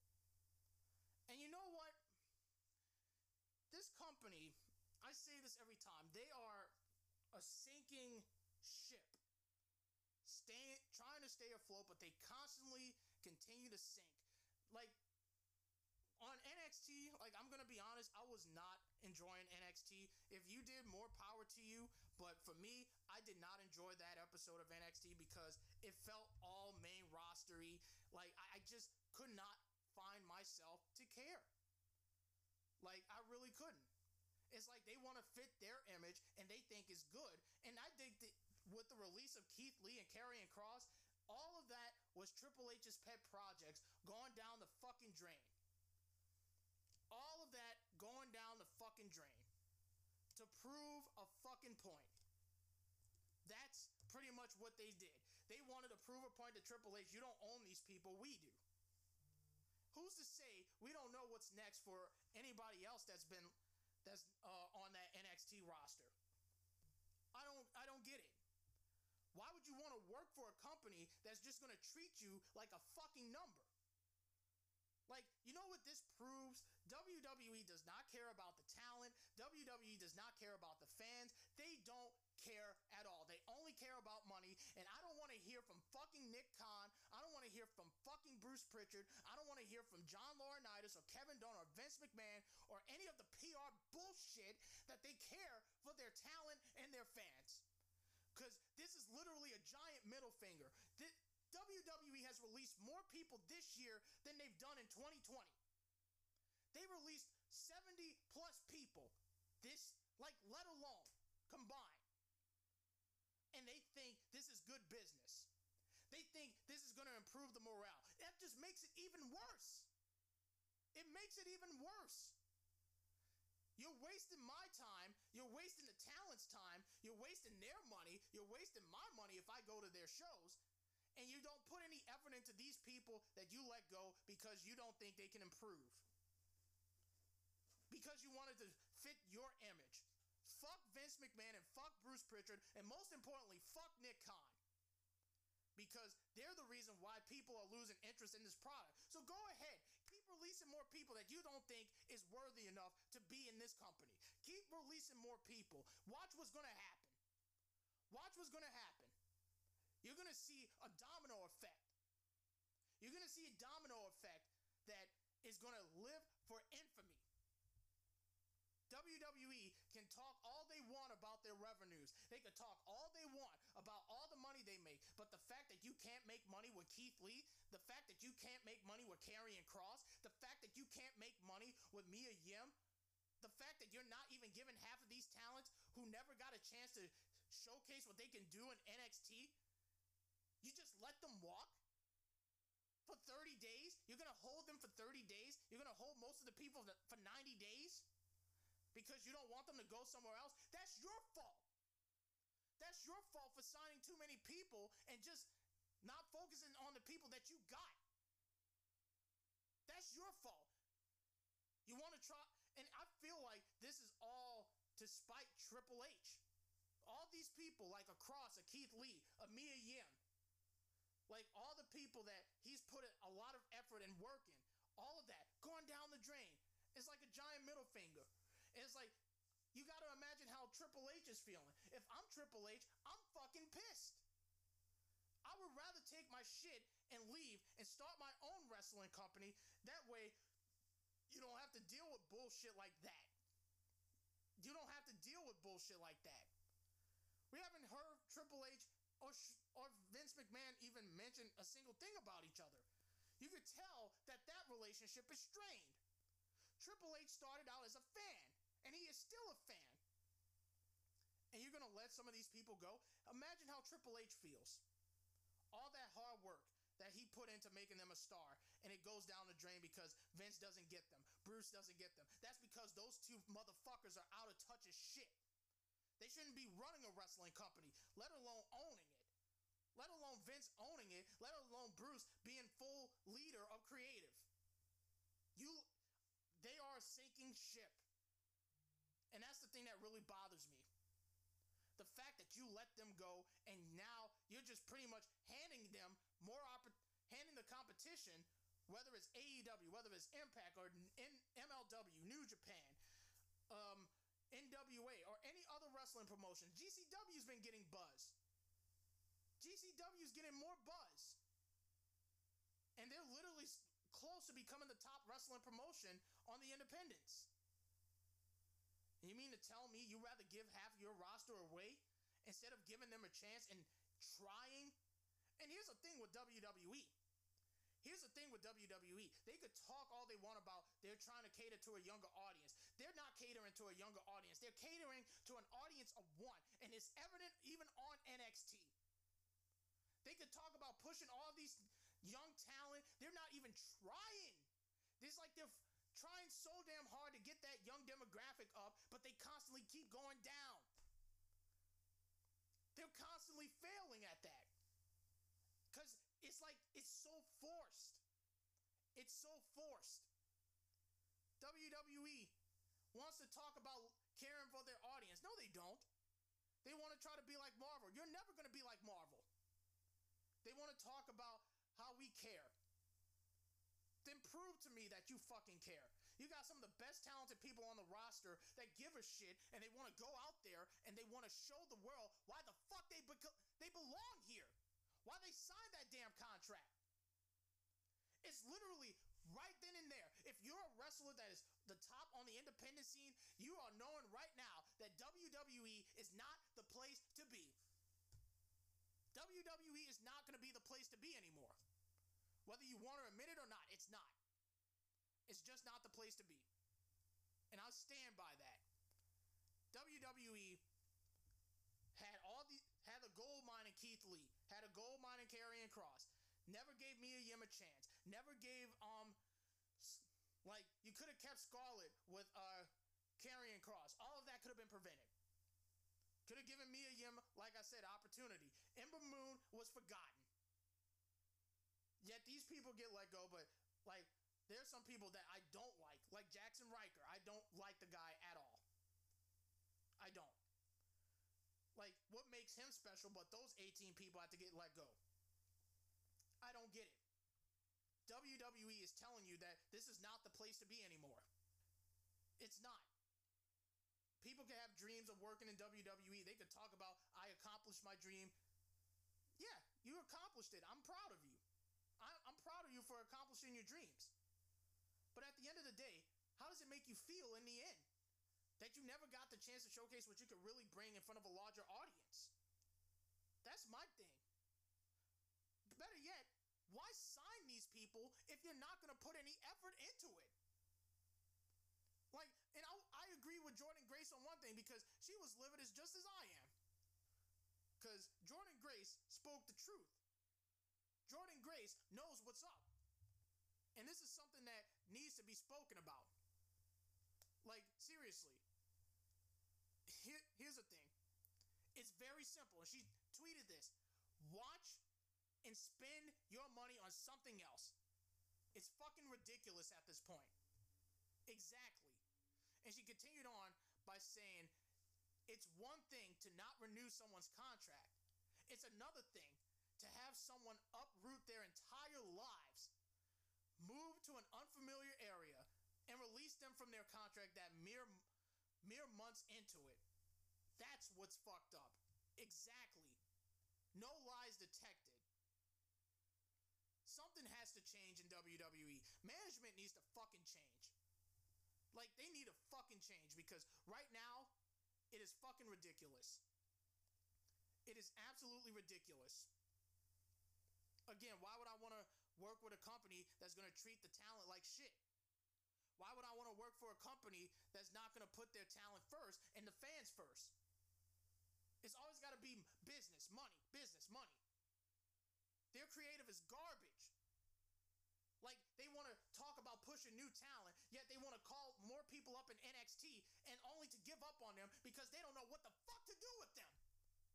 That's going to be the next case for anybody who gets called up. Why bother? Why bother signing these people if you're not going to put any effort into it? Bullshit. Absolute bullshit. Just complete, utter bullshit.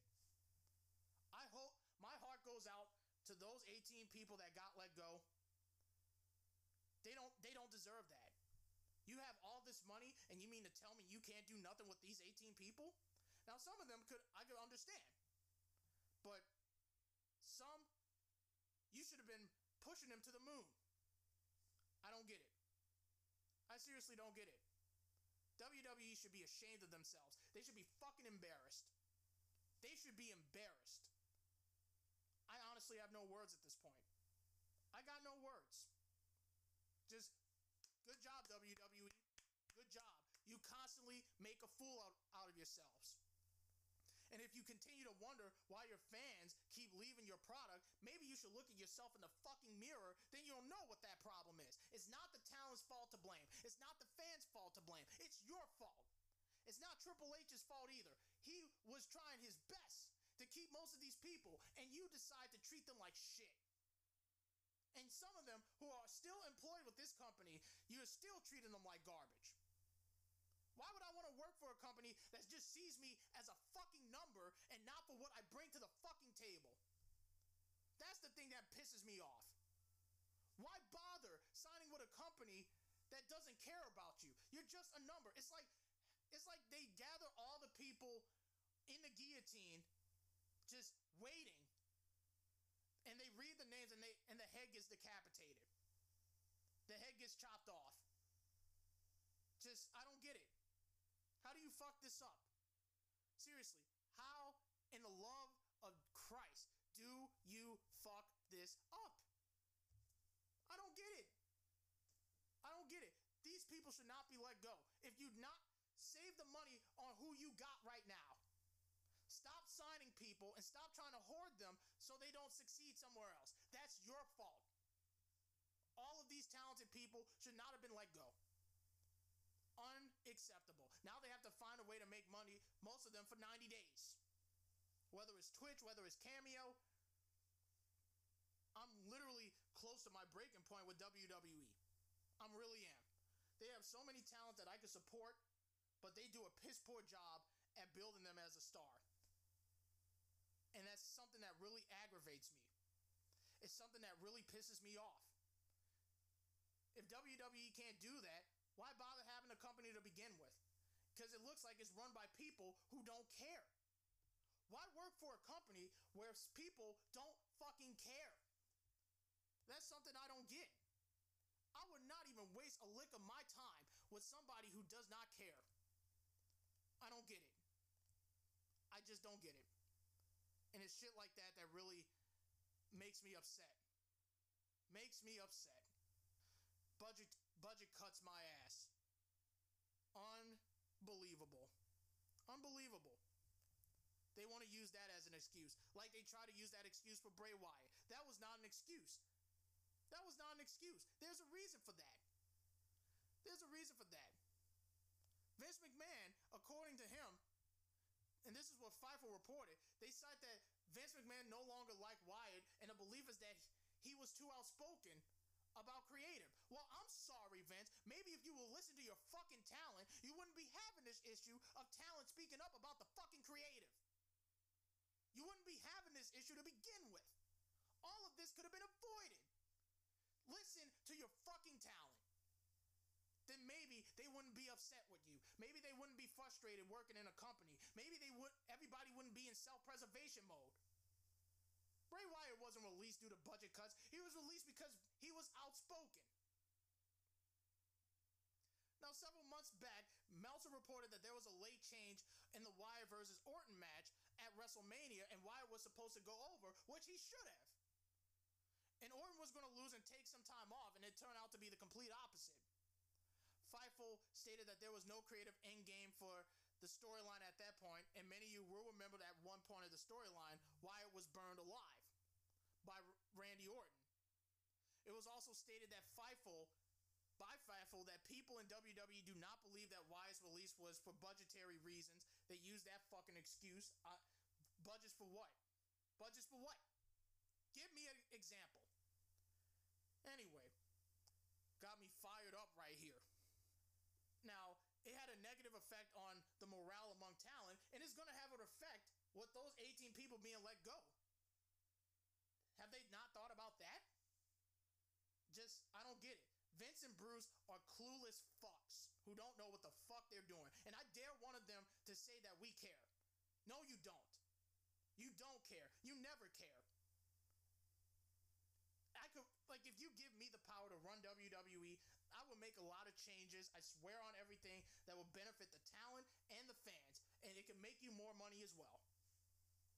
Now, Andrew Zarian reported that WWE felt that Wyatt was difficult and he had weight issues. And he's been told that about Bray being difficult to work with. So, you have Bray responding to a Ringside News report. But there was another report from I believe from Fightful. Yeah. That he was frustrated. Bray Wyatt was frustrated with the direction of the Fiend character and the angle where the Fiend was burned by Randy Orton. They reported that Wyatt was frustrated with the size, weight, and movement of the burned Fiend suit. And reportedly the creative team agreed that the suit was too heavy and that it was going to look bad and difficult to move inside of it. The first idea for the suit was scrapped because of it. Now, in Bray Wyatt, he's not taking any independent bookings, which means he might be signing with a wrestling promotion big, or he might just quit wrestling. Who knows? This is according to, I could see him in GCW. That would be nice. He's like, I have never talked to Bray Wyatt, but my understanding, this is according to Wrestling Inc., who interviewed GCW owner Brett Lauderdale about it. He's like, I never talked to Bray Wyatt, but my understanding is that I don't know that our world is very appealing to Bray Wyatt. Our world is not very appealing to Bray Wyatt. There's no secret message there. I think that he's just not interested in making the rounds on the indies. Maybe he's just not interested in wrestling at that point. So we don't know if that's the case. That's possibly one of the reasons why we haven't heard from Bray Wyatt. But at the end of the day, this is just how I see it. WWE is no longer the juggernaut. They're not the place to be. Like, you could talk about, I always wanted to work in WWE, and then they treat you like crap, and then you're like, I don't want to work there anymore. It just fucks with you morally. You don't want that. You shouldn't get that. WWE, I don't get it. I don't get it. All these people let go for what? You think budget cuts is the reason? Give me a fucking break. There has to be, I know there's the Nia Jax one for being unvaccinated and 4 others not being vaccinated. There has to be more to this story. I don't buy budget cuts as a reason. That's just their lazy excuse. It's like, this company is just dying. It's dying. It is so dead to me. Literally, it's fucking dead. If they continue doing shit like that. It's a circus. This is what it is. It's a fucking circus. I don't get it. If you lose Kyle O'Reilly, that's pretty much it. If you lose Johnny Gargano, you're done. Because you don't see what they could bring to the table. I don't get it. I don't get it. Just, why sign people if you're going to waste my time and you're going to waste their time? Why hoard these talents? Maybe you could have avoided losing money if you just stick to what you fucking got. That's it. That's it. Stick to what you got, then you wouldn't deal with this situation. This company is so fucking clueless. Clueless is WWE. That's their middle name. Like I said, I hope for the best for all these talented people that got let go. I hope they find success somewhere else. Whether it's not wrestling whether it is wrestling. I hope they find success. And prove WWE wrong. Prove Vince McMahon wrong, and then he's going to come crawling back on his hands and knees begging for you to come back. I got nothing. I ranted about this for 45 minutes. That's how pissed off I am. I'm so heated right now that I could have flames come out of my hair. That's how mad I am. The fact that you let 18 people go because you claim budget cuts, there's more to that. I don't want to buy into your bullshit. You just find no use for them. And if anybody is working in WWE, they don't see you for what you bring to the table. They see you as a fucking number. And once they have no use for you, they cut you, let you go. Because we don't care about you. It's an insult to them. It's an insult to the talents. It's an insult to the fans. It's just disrespectful. It's disrespectful. Why work for a company that's going to treat you like garbage? If anybody is upset, get the fuck out of that company. And I'm dead serious. Get the fuck out and don't come back. Prove them wrong. That's my message. If anybody's in WWE and they're not happy about what they've been doing or how they've been booked, get the fuck out of that company. And go out there and prove the world that you are the best. You don't need WWE to prove that you're the fucking best. There are other companies out there that could treat you like the best. Go out there and show them. That's all I got to say on this whole situation. Got me fired up here. I hope I'm not the only person that felt just anger and disappointment out of these cuts. And thank God I wasn't the only one. I wasn't the only one. Now, here's something interesting. There's hope within WWE that Bryan Danielson will return to the company. This is according to Fightful Select. Now, Bryan Danielson's contract status was known among those calling the shots backstage. The possibility of Bryan winning the 2021 Royal Rumble match was also never really discussed, and they also had a very good idea that he wouldn't be around for WrestleMania. Now, it was also remarked that everyone spoke highly about the way Bryan Danielson exited the company.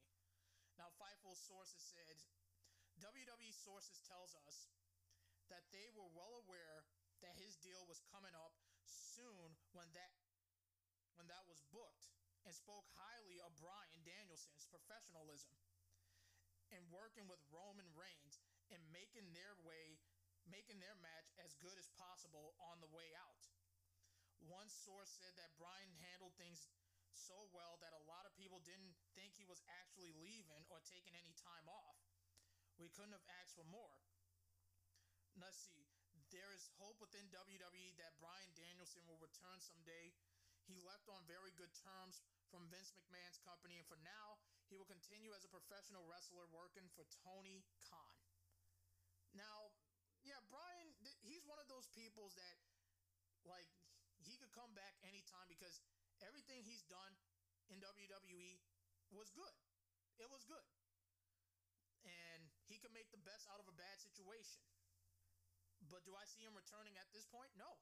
I don't see him. After what happened on Thursday night, why would you want to return? Like, just no. No. I wouldn't do that.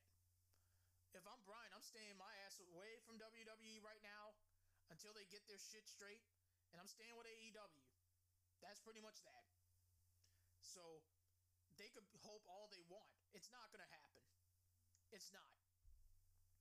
Now, speaking of another WWE alum, CM Punk. He actually explains WWE's booking formula, and he was the guest on the New York radio show with Josh Martinez. Another Josh. Represent the Josh, baby. That's my real name, by the way. Joshua is my real name. Anyway, so CM Punk shocked the wrestling world where he made his comeback after 7 years. The Chicago native made his AEW debut at the promotion's first dance pay-per-view on August 20th, 2021.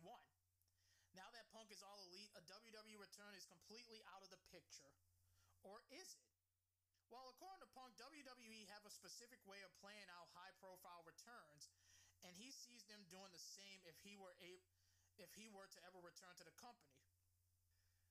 He tells Josh Martinez, the radio host for New York City, he says, I literally want to wrestle everybody, but I'm telling a specific story here of coming back, kind of restarting, rekindling my love for pro wrestling. If I went back to WWE, what would I do? There's a formula. There's a track record in a formula. This is what they do. Batista comes back. He wins the Royal Rumble. He main events WrestleMania. Edge comes back. He's in the Royal Rumble. I think he was in it twice, which he was. He might have won, which he did this year. I don't know. He goes on the main event to main event WrestleMania. There's a formula, and I was bored of that shit 10 years ago, so I'm bored of it now. I understand people saying that they don't like certain things and all that, then it's not for you. I get it. Like I said, I'm there for the fans in the building. I'm telling the stories that I want to tell, and I'm having fun doing it. You'll know when it's not fun for me because I won't do it. So, that's that. And he's not lying. That's WWE's booking in a nutshell. That's what we should call this. WWE's booking in a nutshell. Somebody returns, like, say Cody Rhodes returns to WWE, wins the Royal Rumble, main event WrestleMania. That's pretty much their booking philosophy. Like, if they're not going to push new stars to win, why bother? Like I said, and that rant that I talked about, but not going to go over all that detail here. But CM Punk is 100% correct. That's WWE's booking. And until they change that, it's not going to get any better. Anyway. Also, let's talk about Bayley, who is out with an injury. She's going to be out for the remainder of this year. She'll be back in about next year. So, she was on social media, and she has high praise for Serena Deeb. So, this is what she says. She says, such an important step in my career. What an honor it's been to be a part of you. Thank you, Shimmer Women's Wrestling, and thank you, Serena Deeb. Now, you may not notice, Becky Lynch, Paige, Dakota Kai, The Bunny, Paige, well, they put Paige again, Deonna Purrazzo, and a seemingly endless list of others have passed through the hallowed doors of the promotion. Deeb served as Bayley's mentor when they worked together there, and Deeb is currently wrestling in AEW. The company opened the doors in 2005 for Dave Prazik, and Allison Danger partnered on what was seen at the time a risky endeavor. Instead, the Chicago promotion changed the way Americans viewed women's wrestling. And Serena Deeb has been featured heavily, which I want to see more of Serena Deeb. She is incredible. On AEW television with her feud against Hikaru Shida. And she also spent time in WWE, most notably as a Straight Edge Society member. And she held the NWA Women's title when she won it against Thunder Rosa. See, and even Bayley knows the greatness that is Serena Deeb, and she continues to kick ass even in another promotion. That's what I love about Serena Deeb. She is incredible. And like I said, I want to see more of her. And I want her to win more titles. I think she will be really great at she's great at what she does. And she, like I said, she's really good. So that's all I got to say about that. Good on Bayley for putting over Serena Deeb. Now, who's the next guest? Now, this is just a little bit of news. Who's the next guest of the Broken Skull sessions for Steve Austin's podcast? Well, it's been confirmed that Jeff Hardy will be the latest guest on the show. After recently filming the episode of the series, it will premiere on November 25th, on Thursday. The former WWE champion will discuss his run in WWE, getting into the business, and much more. So far, you had Randy Orton, Bobby Lashley, Kevin Nash, Chris Jericho, which was the biggest surprise. Randy Orton, well, why do they keep putting in Randy Orton again? Sasha Banks, Drew McIntyre, Bill Goldberg, Ric Flair, Big Show, Undertaker, Kane, Jerry the King Lawler, Mark Henry, Bret Hart, and Mick Foley have been on some of the names to appear on the show. So, I'm actually curious to hear his stories on the Broken Skull session. I think that would be really good. The Seth Rollins one was my favorite one, where he talked about wanting to strangle Vince McMahon after that Hell in a Cell match. I would have done the same thing. I don't care if I get fired. I would have been proud doing it because I had the balls to stand up to the higher up. And that's just how I see it. Now, anyway, moving on to that. Let's talk NXT. Now, they're planning their first pay-per-view event in the 2.0 era. This is according to Brandon Thurston of the WrestleNomics. And he's reporting that WWE's planning to hold their first take NXT pay-per-view on Sunday, December 5th. However, he doesn't know if it's going to have TakeOver, if it will have the TakeOver name.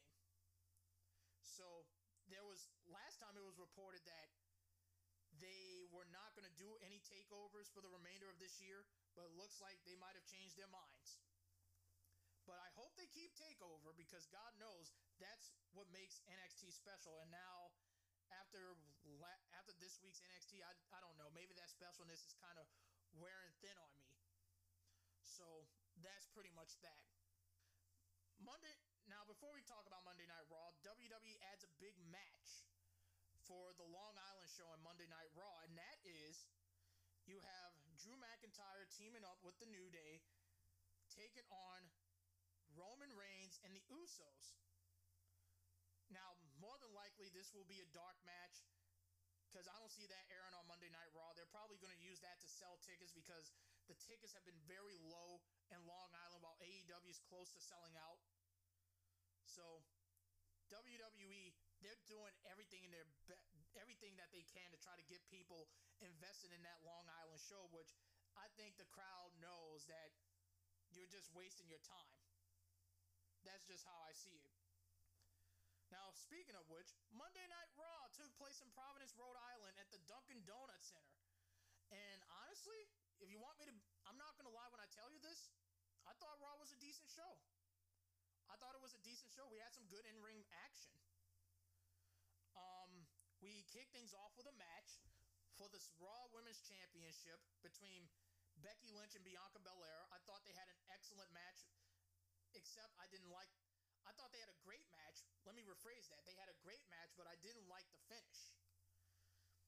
The finish kind of put a monkey wrench on me for a brief moment because the ref clearly saw Bianca hit the exposed turnbuckle. Why wasn't there no DQ? So Becky rolled her up. She got the win. And I said, look, they had a great match. And I look at Bianca Belair. She had 5 chances at a title, and she lost all 5 of them. Now, what are you going to do with Bianca Belair? I honestly don't know what's left for Bianca Belair at this point. I just hope that they could get her out of their ass and build her back up to the top, because that's just something that really stuck out with me after that match. That was my takeaway. What's next for Bianca Belair?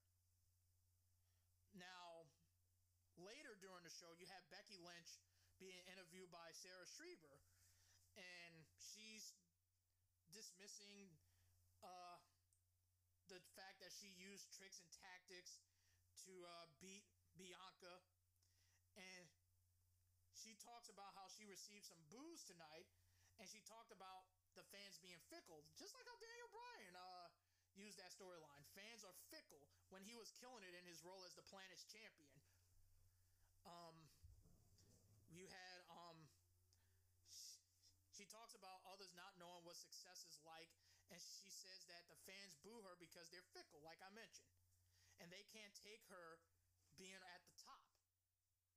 Now, she also says there's nothing wrong with doing what it takes to stay champion.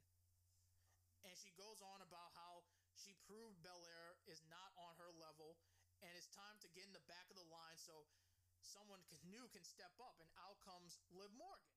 And the crowd is popping for Liv Morgan. I'm like, okay, Liv Morgan is good, but how am I supposed to take Liv Morgan seriously if she's been losing matches against Carmella?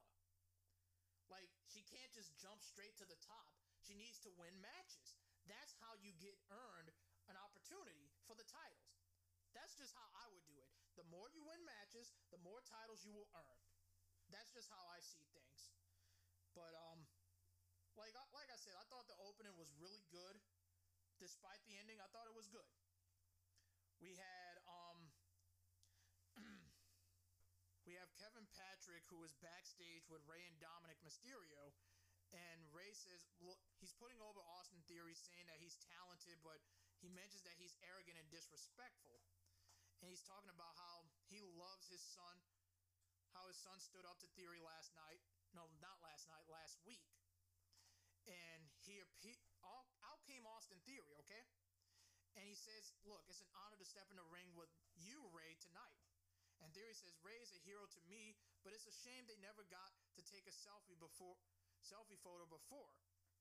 But he will take it tonight when he beats Rey, like he did with his son last week. And Dominic's trying to step up and says, you better show respect to my father. And he's like, and Rey has a few more threatening words for Theory before his music hits, and he makes his entrance. And then we get this match, which it was okay. I mean, it was all right. Now the ending, Austin Theory won via disqualification. Austin Theory continues to get wins, which is good. It needs to stay that way. Now, the reason why Rey got DQ'd was because Dominic attacked Austin Theory right in front of the ref, right after right when Rey hit the 619, and the ref saw it. He called for the bell, and I'm like, okay, now you see what Dominic did, because the first time he tried to he interfered, but the ref saw it, but he didn't do nothing. And the second time, I'm like, okay, now you did something. So Austin Theory continues his winning ways, and it was a fine match. It was fine for what it was. We had Seth Rollins in the ring. He's bragging about winning the ladder match last week, and this being his show now. And you know Rollins can be so obnoxious. And he says he was drafted to Raw to be the face of it, and the only thing that's missing now is the title around my waist. And he says, fortunately for all of us, the contract in my hands guaranteed that we are looking at the next champion. He wants to go over the fine print of the contract, and then out comes the WWE champion Big E. Now he knocks Rollins for not shaking his hand like a real man after last week's main event.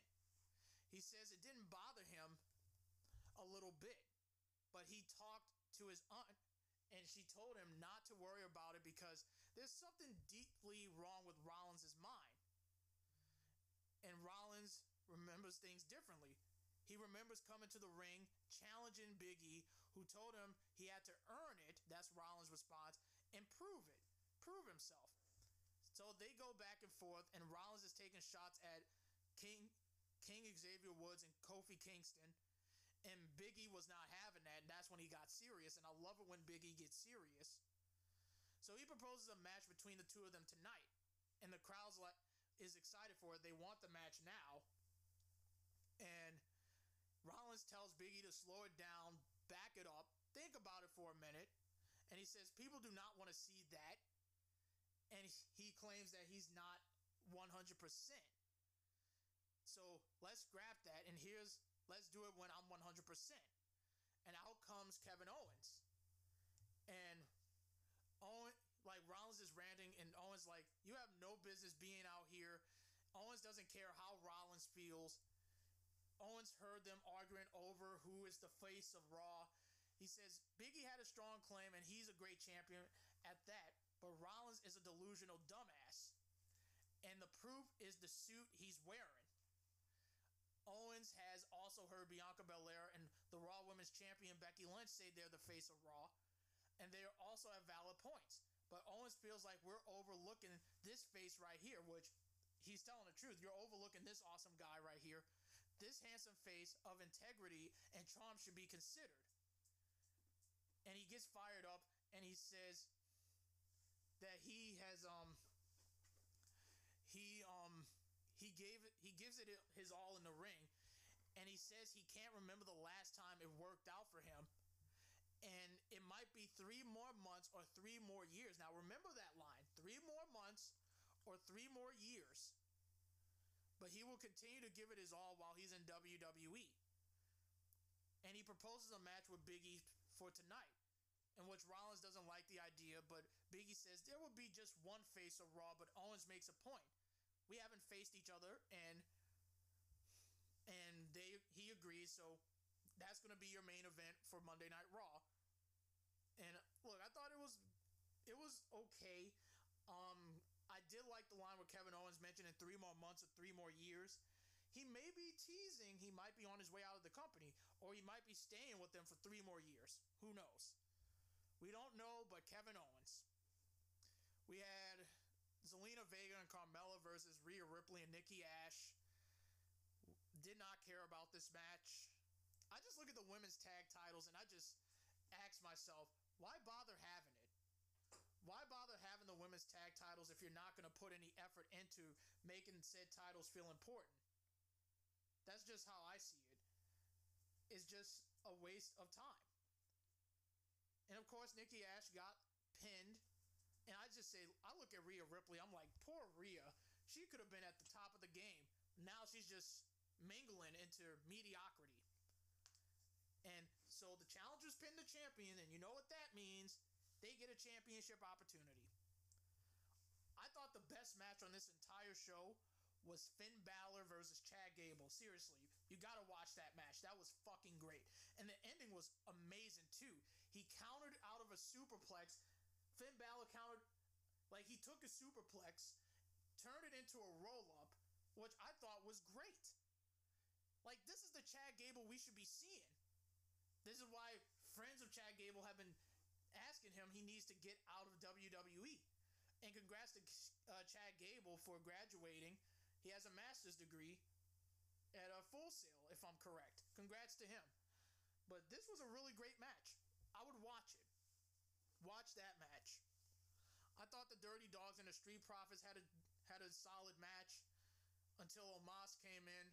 Now, you may be wondering, where's AJ Styles? Now, the reason AJ Styles has been missing is because he's dealing with an injury. So I wish him the best as well. So hopefully he could pull through from this injury. But the Dirty Dogs got the win over the Street Profits. They continue winning. And I'm surprised that they're still getting pushed. Like, I'm really surprised. So after the match, Omos is smiling from ringside. You had Dawkins attack, but Omos just takes him out. Ford then flies, but Omos catches him, launches him in the barrier. He balks at ringside, but Riddle comes over and he tries attacking him, but he manhandles him. And Orton tries, but he's yelling. Both Orton and Omos are yelling at each other from different sides of the view, and then all of a sudden, it just cuts to a recap of what happened last week between Damian Priest and T-Bar to set up their no disqualification match, which I thought it was pretty good. It was pretty good. Damian Priest got the win, and he's celebrating when Apollo Crews comes out with Commander Aziz, and he introduces himself, and he says, "We've come to breathe new life into Raw, but Priest does not need to worry because they will become acquainted soon enough. And Priest will have the privilege and honor to meet Crews in battle. And you will lose your title to me." So that's pretty much that. Setting up Apollo Crews, Damian Priest feud, I guess. In the main event, you had Big E and Kevin Owens. They had a great match. And you had Kevin Owens trying to steal the opportunity with a roll-up, but Big E counters it with the roll-up, and he wins. So Owens, he grabs the mic, and he's like, he knows how that looked, but it had nothing to do with it. Big E's like, I saw what happened. Apparently, he wasn't believing in Kevin Owens, and Owens is like apologizing, saying this is Rollins' fault. It's that stupid son of a bitch's fault. And he pleads on stage, and he challenges Seth Rollins to a match next week. And he calls him a bitch. And Owens is apologizing. He's apologizing, but Big E doesn't trust no one, and he hits the big ending on Kevin Owens to close out the show. So that's pretty much what happened. But overall, I thought Raw was pretty decent. It was a pretty decent show that I enjoyed. know what it is with NXT. My love for NXT is just slowly dying. Like, there are some bright spots. EO's still there. Tony, Braun Breaker, even though he's Rex Steiner. That's just how I see it. But this show really didn't do much for me. Like I said, some quick thoughts. Mandy Rose kicked off NXT, and she's like, it feels good to be, and she told us she was on a different level, and she knows that she deserves it because the crowd was chanting, you deserve it, and she goes back to being heel, saying, I don't need your approval. She mentioned that week after week that she would become champion, and because she's a woman of her word, she did that. She defeated the unbeatable, the unstoppable Raquel Gonzalez and became the new champ, and she declares herself the baddest bitch in this goddamn company. Now, she's talking about how good the title looks on her, better than anyone else. And she says, and you all know it. She's like, she mentions Toxic Attraction had all the attraction because they had the hell of a Halloween Havoc, and we see Gigi Dolan and JC James attacking Zoe Starks. Now, Zoe Starks is currently out with an injury, and she will be undergoing surgery, so that's the reason they did this angle, to write her off. So I wish Zoe Starks the best in her surgery, and I wish the best for her recovery. So that's pretty much that. Which means we get Io Shirai stepping up, and she's like, I saw what Toxic Attraction did. I don't like Zoe, but I dislike Toxic Attraction even more. She wants the leader right here, right now. And she's ready to fight, and Rose tells her, hold on, because this is my world, and no one is scared of Io Shirai any longer. So they brawl, and Mandy Rose has some cheap shot and beats Io around, and she's like, this isn't the old NXT, this is NXT 2.0, in which minutes later, Io just loads on Mandy Rose, hits the double knees, goes for the moonsault, but here comes Gigi Dolan and JC James to save her leader, and then out comes Casey and Kaden, who we haven't seen in a while, and I said, this is probably going to lead to a 6-woman tag either tonight or next week. Lo and behold, this was confirmed for next week. So it looks like Io is in the top of the food chain, which is great. Io is fantastic. She's always the best thing about NXT. I thought this opener was really good. When we got from commercial break, we saw Toxic Attraction walking backstage, and they stopped at Dakota Kai, and she pretty much said, what I did back there, I didn't interfere to help you, Mandy. I did it to end Raquel Gonzalez, and she walks off against her match against Cora Jade, which she easily defeated, ending another person who had an undefeated streak. So post-match, Kai is just attacking Cora Jade, sends her outside of the ring, and she's just punishing her, and she lays a folded table on Jade, and she looks to jump down, but she has second thoughts. And that was pretty much that, which was a little bit confusing. So they're building up Dakota Kai and Raquel again, but I think she's going to get Dakota Kai is going to get Raquel out of NXT into the main roster. That's just how I see it. We see a vignette of MSK in Orlando, frustrated about losing their tag titles, and they almost forgot what it was like to hunt. And maybe that's what they needed. So they did this little thing about what MSK was, and a bus stops in front of them and we can't hear about it, which I thought was pretty funny. We will never know what MSK stands for, which I like. I thought that was pretty good. Then we get what I thought was the worst thing on this show. You had Zion Quinn and Robert Stone doing a karaoke dance thing that led to a match that didn't take long. Just, it was terrible. It was terrible. Zion Quinn got the win, but at the end of the day, I could not find myself to care. That's just how I am. That segment sucked, and it really took the life out of me for NXT for the rest of the show. We had Legado del Fantasma. They got the win over Kyle O'Reilly and Von Wagner. Like I said, I hope Kyle O'Reilly is counting down the days, because I hope he doesn't resign. go be with Bobby Fish and reform Red Dragon. Or better yet, Adam Cole leaves Super Click and he has Kyle O'Reilly and Bobby Fish. That would be great. And it would certainly be undisputed. We had Braun Breaker squashing Andre Chase. And, like, it was a typical squash. Braun, he takes the mic and he says, last week at Halloween Havoc, I had the biggest match of my life, but I failed. He's like, Ciampa kept setting traps and Braun fell for all of them. And he says, he took advantage of his inexperience, and it's only fair. He says Ciampa is the man of NXT, but there's nothing that pisses me off more than losing. And if Ciampa thinks they're done, you're dead wrong. And he declares that he will get another shot at the NXT title, and he will beat Tommaso Ciampa for it, or he will die trying. So, like, Braun is still over. I'm still calling him Rex Steiner. That's pretty much who he is. He's a fucking Steiner. Like, that's how I see it.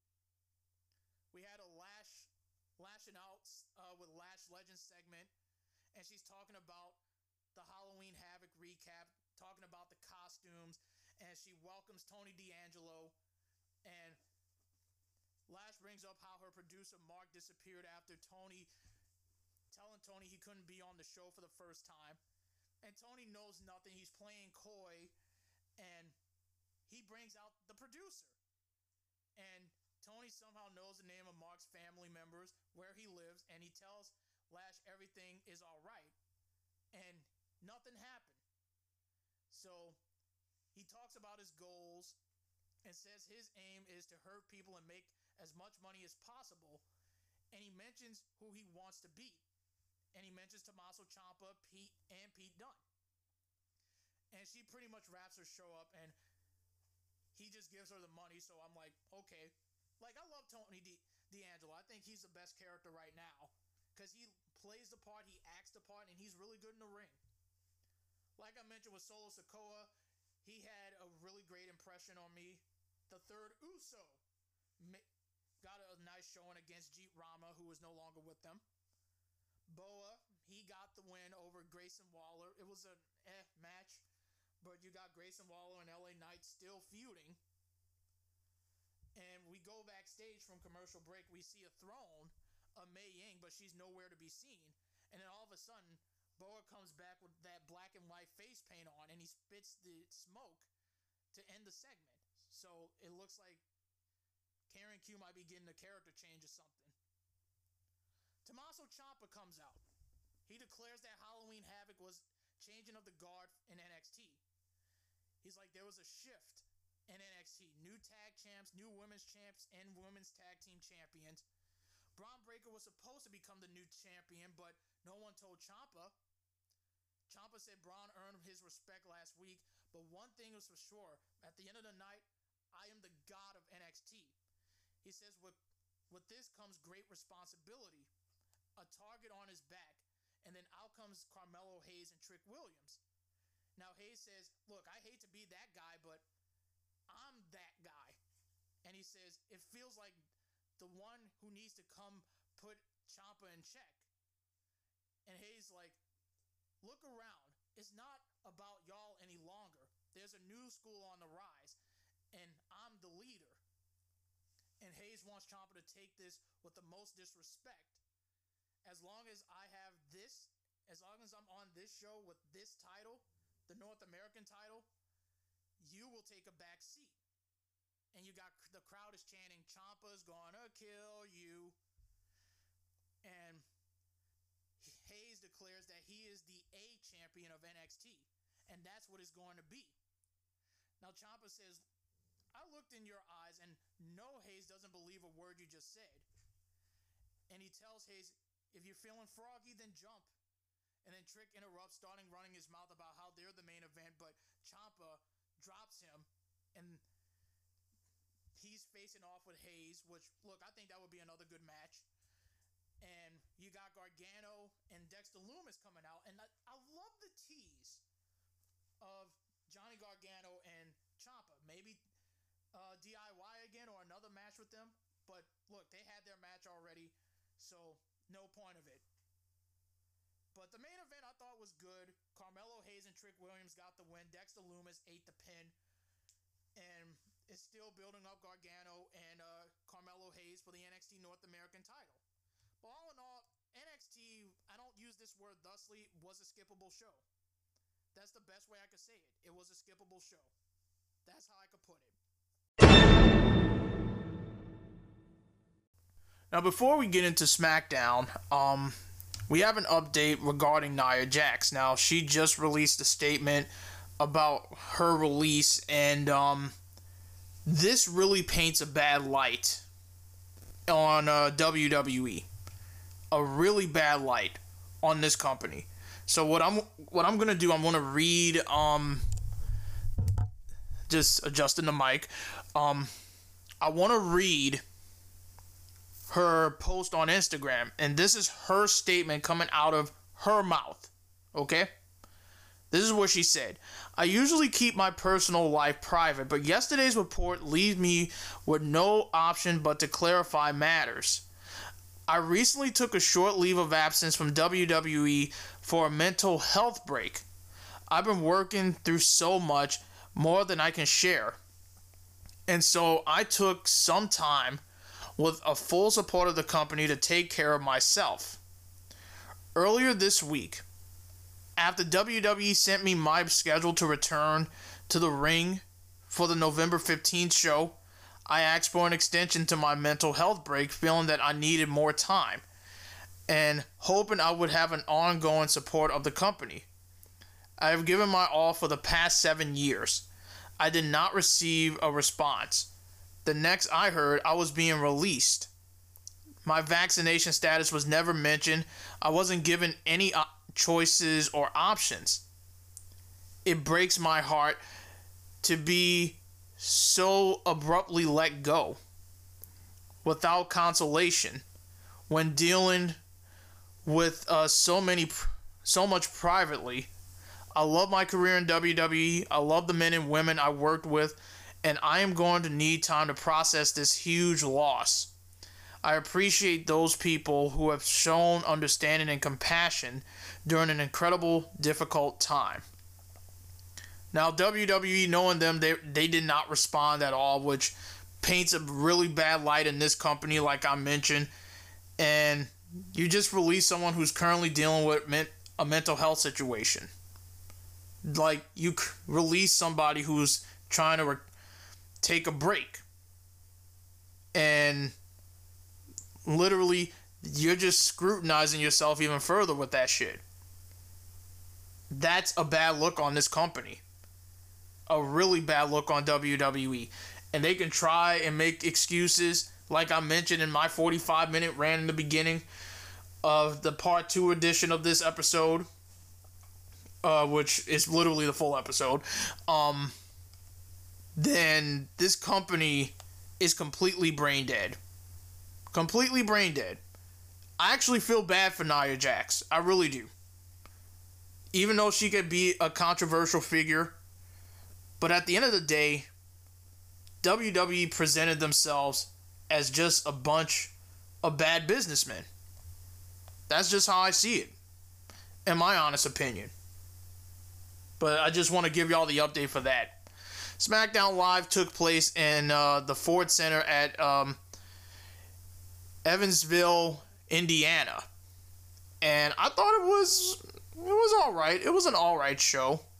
Not bad, even though I did not live tweet because I was still just upset over WWE releasing half of their talent and they're doing all these business changes to the point where I just could not care about this company anymore. Like I'm dead serious. I'm really in the verge of that breaking point. That's how bad that this company has gotten.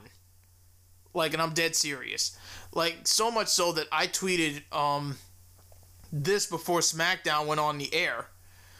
I literally said, at this point, what's the point of watching WWE if they continue to make business decisions that's going to tick off the fan base? I honestly don't care what happens on SmackDown tonight. I'm literally reaching my breaking point with this company right now, and I'm thankful there's alternative wrestling products to watch. So far, people are like I only got 5 people who agrees with me, because it's true. Everything I said was true. But this show right here, I thought it was alright, okay? It was alright, even though people asking why are you still watching it, I have to cover this shit. So Roman Reigns made his return after a week off, and Cole is pretty much saying Reigns was on vacation, and the crowd's chanting, "You suck," and Reigns takes the mic and he says, "Look, I wasn't here last week because when you smash someone like Brock Lesnar, you gotta celebrate, so I took a vacation." Now, he said that he heard everyone grumbling about Reigns not being on the show last week, and he's like, "I'm here now." And he tells this tiny little town of Indiana to acknowledge me.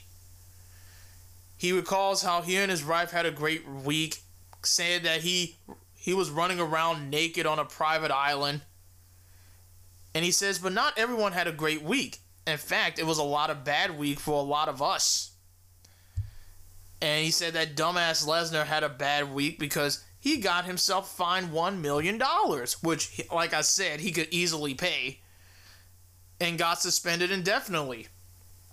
Reigns says he's responsible for that because he's got the juice and the stroke around here. He makes it happen. Now Reigns asks Heyman, what else happened last week? And he's ranting about Caleb Braxton harassing him, but that's not what Roman Reigns was asking him about. And he brings up how the Usos lost their non-title match to the New Day. And Reigns acts if the fans like the New Day, and he pretty much gives them props, but he says that they're not better than the Bloodline. And he's having a hard time understanding how his cousins got beat by the New Day. And he's asking which one of them got pinned. Like, he's like the father scolding their sons. And they're pointing the finger at each other. And he puts his arms around Jimmy Uso, and some fans begin to chant for the New Day, and Reigns is like, because of you, Jimmy, these people are chanting for the New Day. And he asks him, how are you going to fix this problem? And Jimmy, he takes the mic and he says, look, I got Reigns, and he said last week he's going to kick Woods' crown off, make him acknowledge who the tribal chief really is, and who the real king is, and who the universal champion is. And out comes the New Day, King Xavier and Sir Kingston.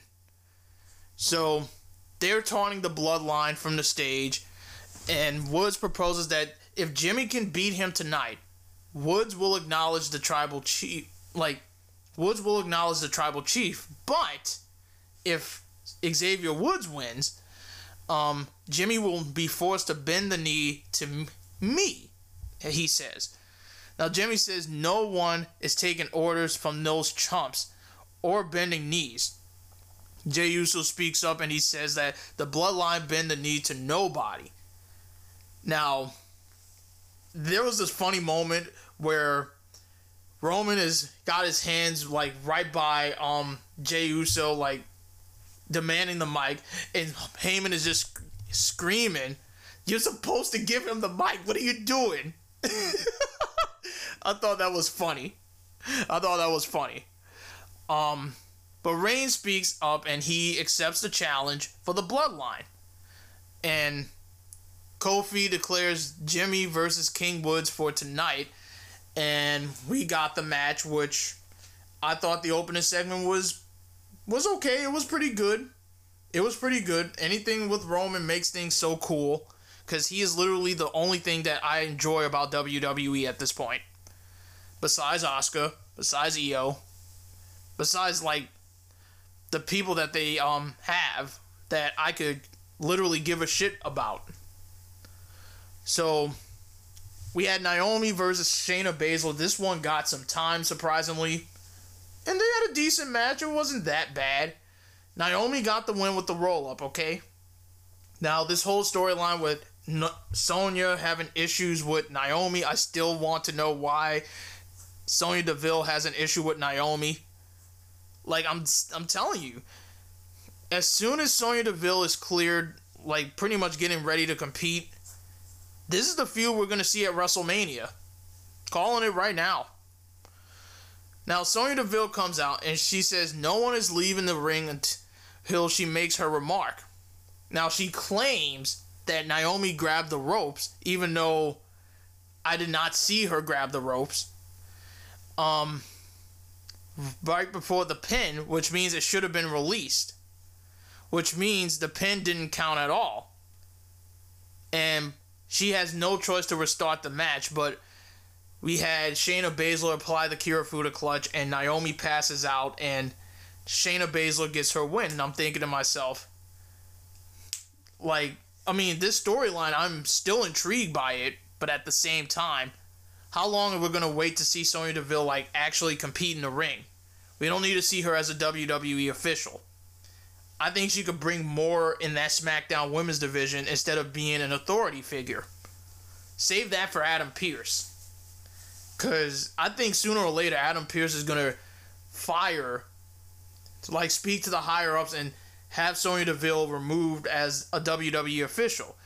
But the catch is, you're going to be reinstated as a wrestler, and you're going to be on the SmackDown brand, and you're going to be facing Naomi at WrestleMania.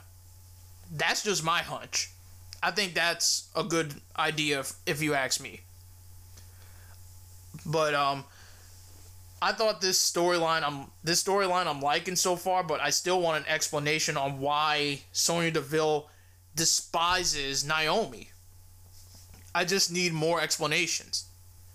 Now, I love this backstage segment with the Bloodline. So, Roman's ranting about how, and I love this line. This was the line of the night. He says that I take one vacation, and he says, now SmackDown sucks. It's almost as bad as Monday Night Raw. Trust me, I will laugh too. It's almost as bad as Raw. Oh, that is a great line. And you got the Usos laughing, and Reigns is just getting serious. He's like, this is not a joke. And Jimmy is apologizing, but Reigns is getting upset, and he gets in Jimmy's face. And he asks Jimmy Uso what they don't do. No, he asks Jey Uso what they don't do, because they are the ones. And Jey hypes him up with some words of encouragement, and then leaves with Jimmy as Reigns looks on. So I love that. I love that segment. I thought it was really good. Kayla Braxton, she was backstage with Ridge Holland, the newest addition to SmackDown. Like, if you look closely at him, he looks like a big version, muscled up version of Pete Dunne. And it scares me. Now, Ridge Holland asks, what's he looking forward to the most on SmackDown? And Holland says, I can't wait to meet my idol, the Celtic warrior Sheamus. And he says Sheamus is tough and rugged and handles his business like he does, and would fit in perfectly back home. Now, he's talking about how everyone at his local pub used to watch Sheamus when he had a big match, including a WWE title win over John Cena, the Royal Rumble win, and so on. And he says Sheamus is an inspiration for him, and that's awful news for the rest of the locker room. And he taps his baton a few times and he walks off. So this is just getting people to know who Ridge Holland is, even though that's not what Ridge Holland was back in NXT. Like, I honestly don't know what they're going to have planned for this guy on the Blue brand. Now, Kayla Braxton, after they showed a recap of what happened last week with Shotzi attacking Sasha, both Charlotte and Sasha were not on the show tonight. Now, Shotzi says that she had enough. Like, after Kayla asks what happened last week. She finally had enough.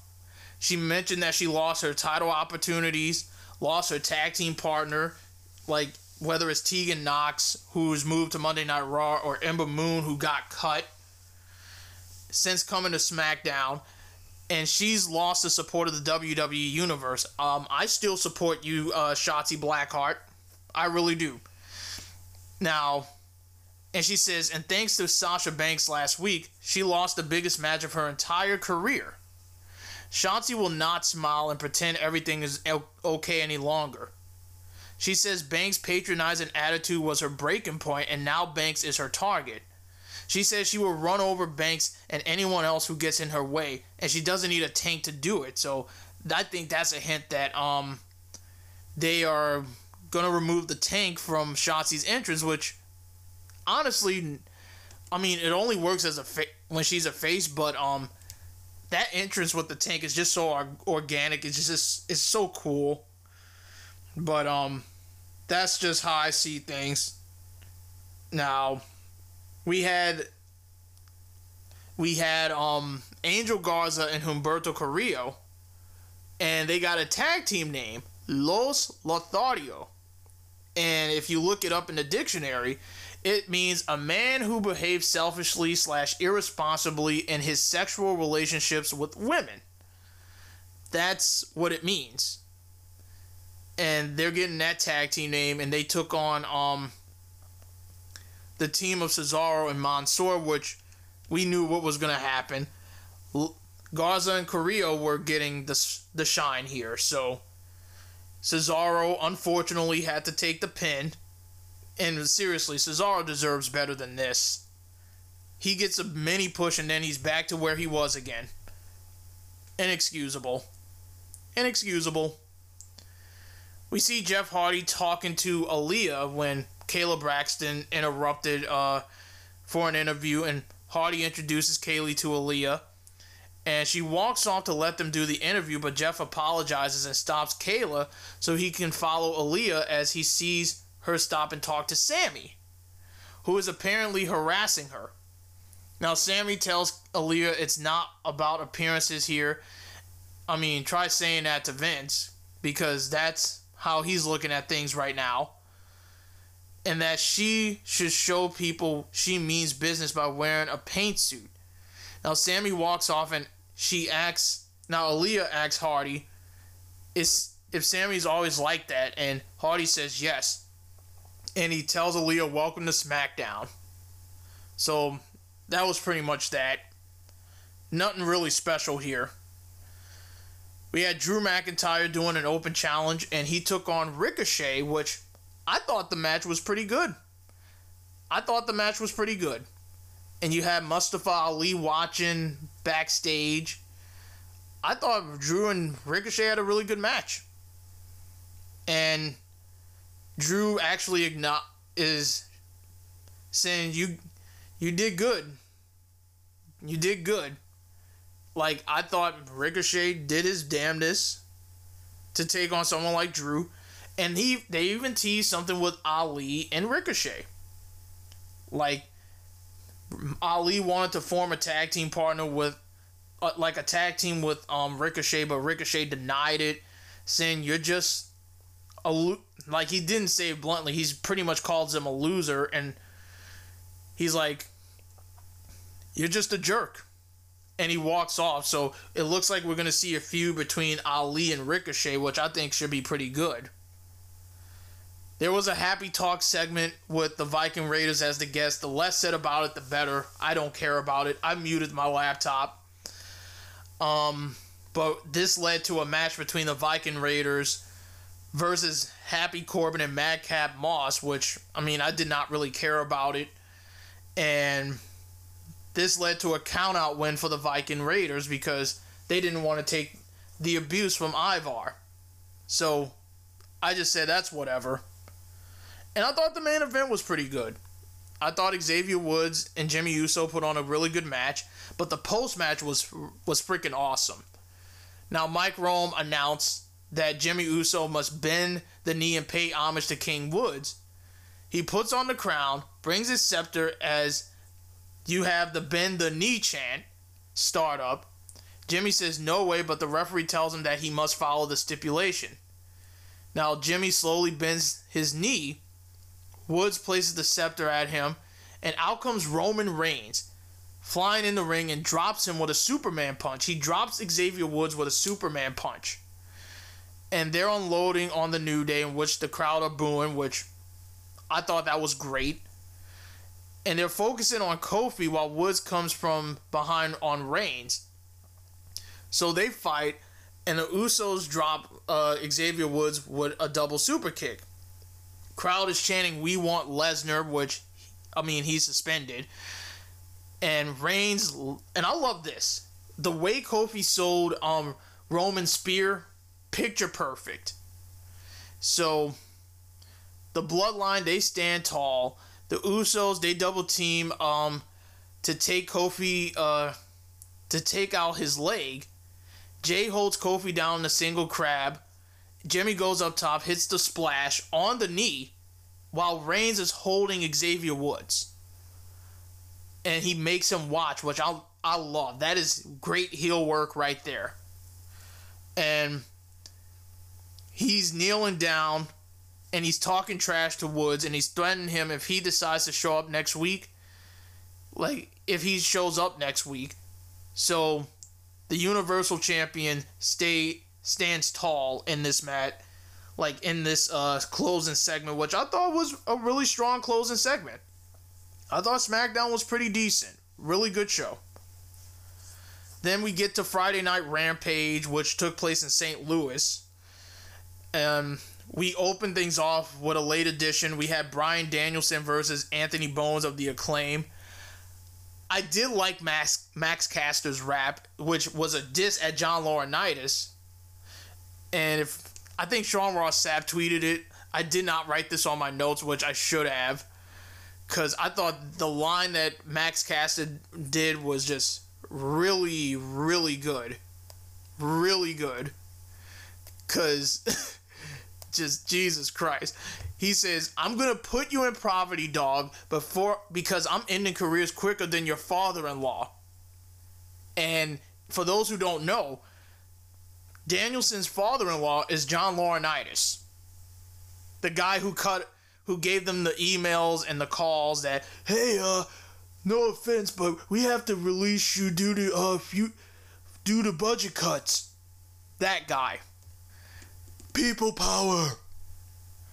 But anyway, Bryan Danielson and Anthony Bowens had a fun match. I thought Anthony Bowens looked great as a singles competitor. There was one spot where he did like an inverted DDT, which, like, he had Bryan on the like turnbuckle, the middle turnbuckle, turned it into an inverted DDT, which looked great. But I thought this was a fun match. Bryan Danielson won. This was just an easy win for him. My main event was the face-off between CM Punk and Eddie Kingston. Now, CM Punk comes out, right? And we go to commercial break, and when we got back, he's telling people, "I know there's people at home who think I'm jogging around the ring for about an hour or so. So he's like, I'm just standing here, and all I'm waiting for is an apology from Eddie Kingston." Now, Eddie Kingston's music hits, but he does not show up. And Punk says, like, "I'm not surprised." Oh, here comes the Mad King, and he's just dashing. Like, just walking with so much anger. Now, Punk knows it's condescending to ask another man for an apology, but he's enraged, and then Kingston interrupted him, and he's sarcastically apologizing to CM Punk, saying that he was homesick and he wasn't too worried about pissing off Punk, and he revealed that guys like CM Punk, guys like Samoa Joe, Homicide, and the Amazing Red were his heroes in the indies. And he literally says, "Now I look at you, CM Punk, as a narcissistic bitch." And I love the fire in this promo from both of these guys. Like I said last episode, if you put CM Punk and Eddie Kingston in the ring and they sell you on the match that they're trying to give to you guys, it's going to be must-see. And they did just that. Now, the fans are cheering for Eddie Kingston, and Punk admits that guys like you, Kingston, that guys Kingston listed did watch your work, and they felt he fell short. And he proceeded to call him a bum, which got some boos. Not gonna lie, I did hear some boos. Kingston retorted with, "Would a bum main event Full Gear, which was in 2020? And Kingston warns he'll land the big juicy slap if Punk doesn't wipe that smirk off his face. And I know he mentioned about the house as well. Try to sell his, like, during the pandemic. So pretty much Kingston challenged him to a fight at Full Gear, and I'm like, oh yes, this is going to be fucking awesome. And Punk thought the future match would happen on Dark Elevation or Dark, because it seems like that's more of your speed. So Punk agreed on his proposal, and this was the wham line from Eddie Kingston. I thought Eddie Kingston won that promo battle, in my honest opinion. Now, Kingston ended this with one more statement, and he says he wants Punk to take another 7-year hiatus, like if he wins. Quit wrestling. And he also mentioned that nobody's telling you this, but nobody never wanted you here in AEW to begin with. And now after the 7-year hiatus one, that line right there, CM Punk headbutted Eddie Kingston, which reminded me of Kurt Angle getting headbutted by Samoa Joe.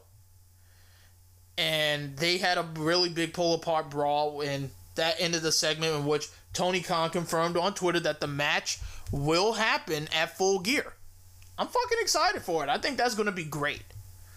And the story is right there. So I'm really looking forward to this. But this was a fantastic way. This is how you sell people for a match. This is how you get people excited. It's not hard. Made it look easy. You don't have to overscript everything. You don't have to put all the stamps that you want on it. Let the talent sell the audience on why you should be excited for this match. That's it. Instead of trying to force it down everyone's throats. That's just how I see it. We had Red Velvet versus the Bunny. I mean, after the CM Punk Eddie Kingston match, the face off, I actually zoned out a little bit on some of the parts.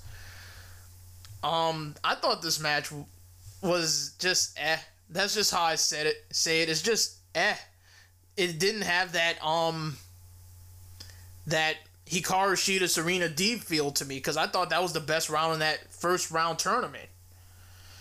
But Red Velvet, she got the win over the Bunny, and she's going to meet Jade Cargill in the quarterfinals, which I think is going to be interesting because these two have a history against each other. And finally, in the main event, we had Adam Cole beating John Silver. I thought this was a good match. And Adam Cole gets the win with the Boom, which is the Shining Wizard. So here's the question. Do you prefer the Last Shot or Boom? Honestly, I like calling his Shining Wizard the Last Shot. It just has a nice ring to it, if you ask me. But Adam Cole wins, and we closed out Rampage with that. An overall fun show. An enjoyable show. And on that note, I am getting the heck out of here. Thank you guys so much for tuning in to this episode, and I hope you enjoyed that 45-minute rant when I talked about the WWE releases and how I really feel. And it was all from the heart. So, I want to know what you think. Do you think WWE should really take responsibility on letting these people go? Who out of the names shocked you? And who do you think they fumbled on the most? Which mostly the majority will be all of them. But that's pretty much that. Make sure you guys follow me on Twitter at Shino D Phoenix. Follow me on Instagram, CoolManSip. Like the Facebook page. No One's Ready for Wrestling. And I want to give a special little shout outs because I know we got some birthdays coming soon. So I know I have a certain brother of mine that's going to come on a Monday. So happy early birthday to my brother. And another special person that I call my favorite streamer in the universe. Happy birthday to my friend Milky. And you'll probably hear me do the birthday shout out again on the next episode, which will be episode 140. Follow me on Twitch, Shino Phoenix, like the Facebook page, and keep sending me your questions, the one and only Phoenix1993 at gmail.com. It could be about anything. Please include your name and where you're from. That way I can shout you out on this show. So until then, take care, be safe, support wrestling as much as you can. And this Phoenix flies off. I'll talk to you later, guys. Peace out.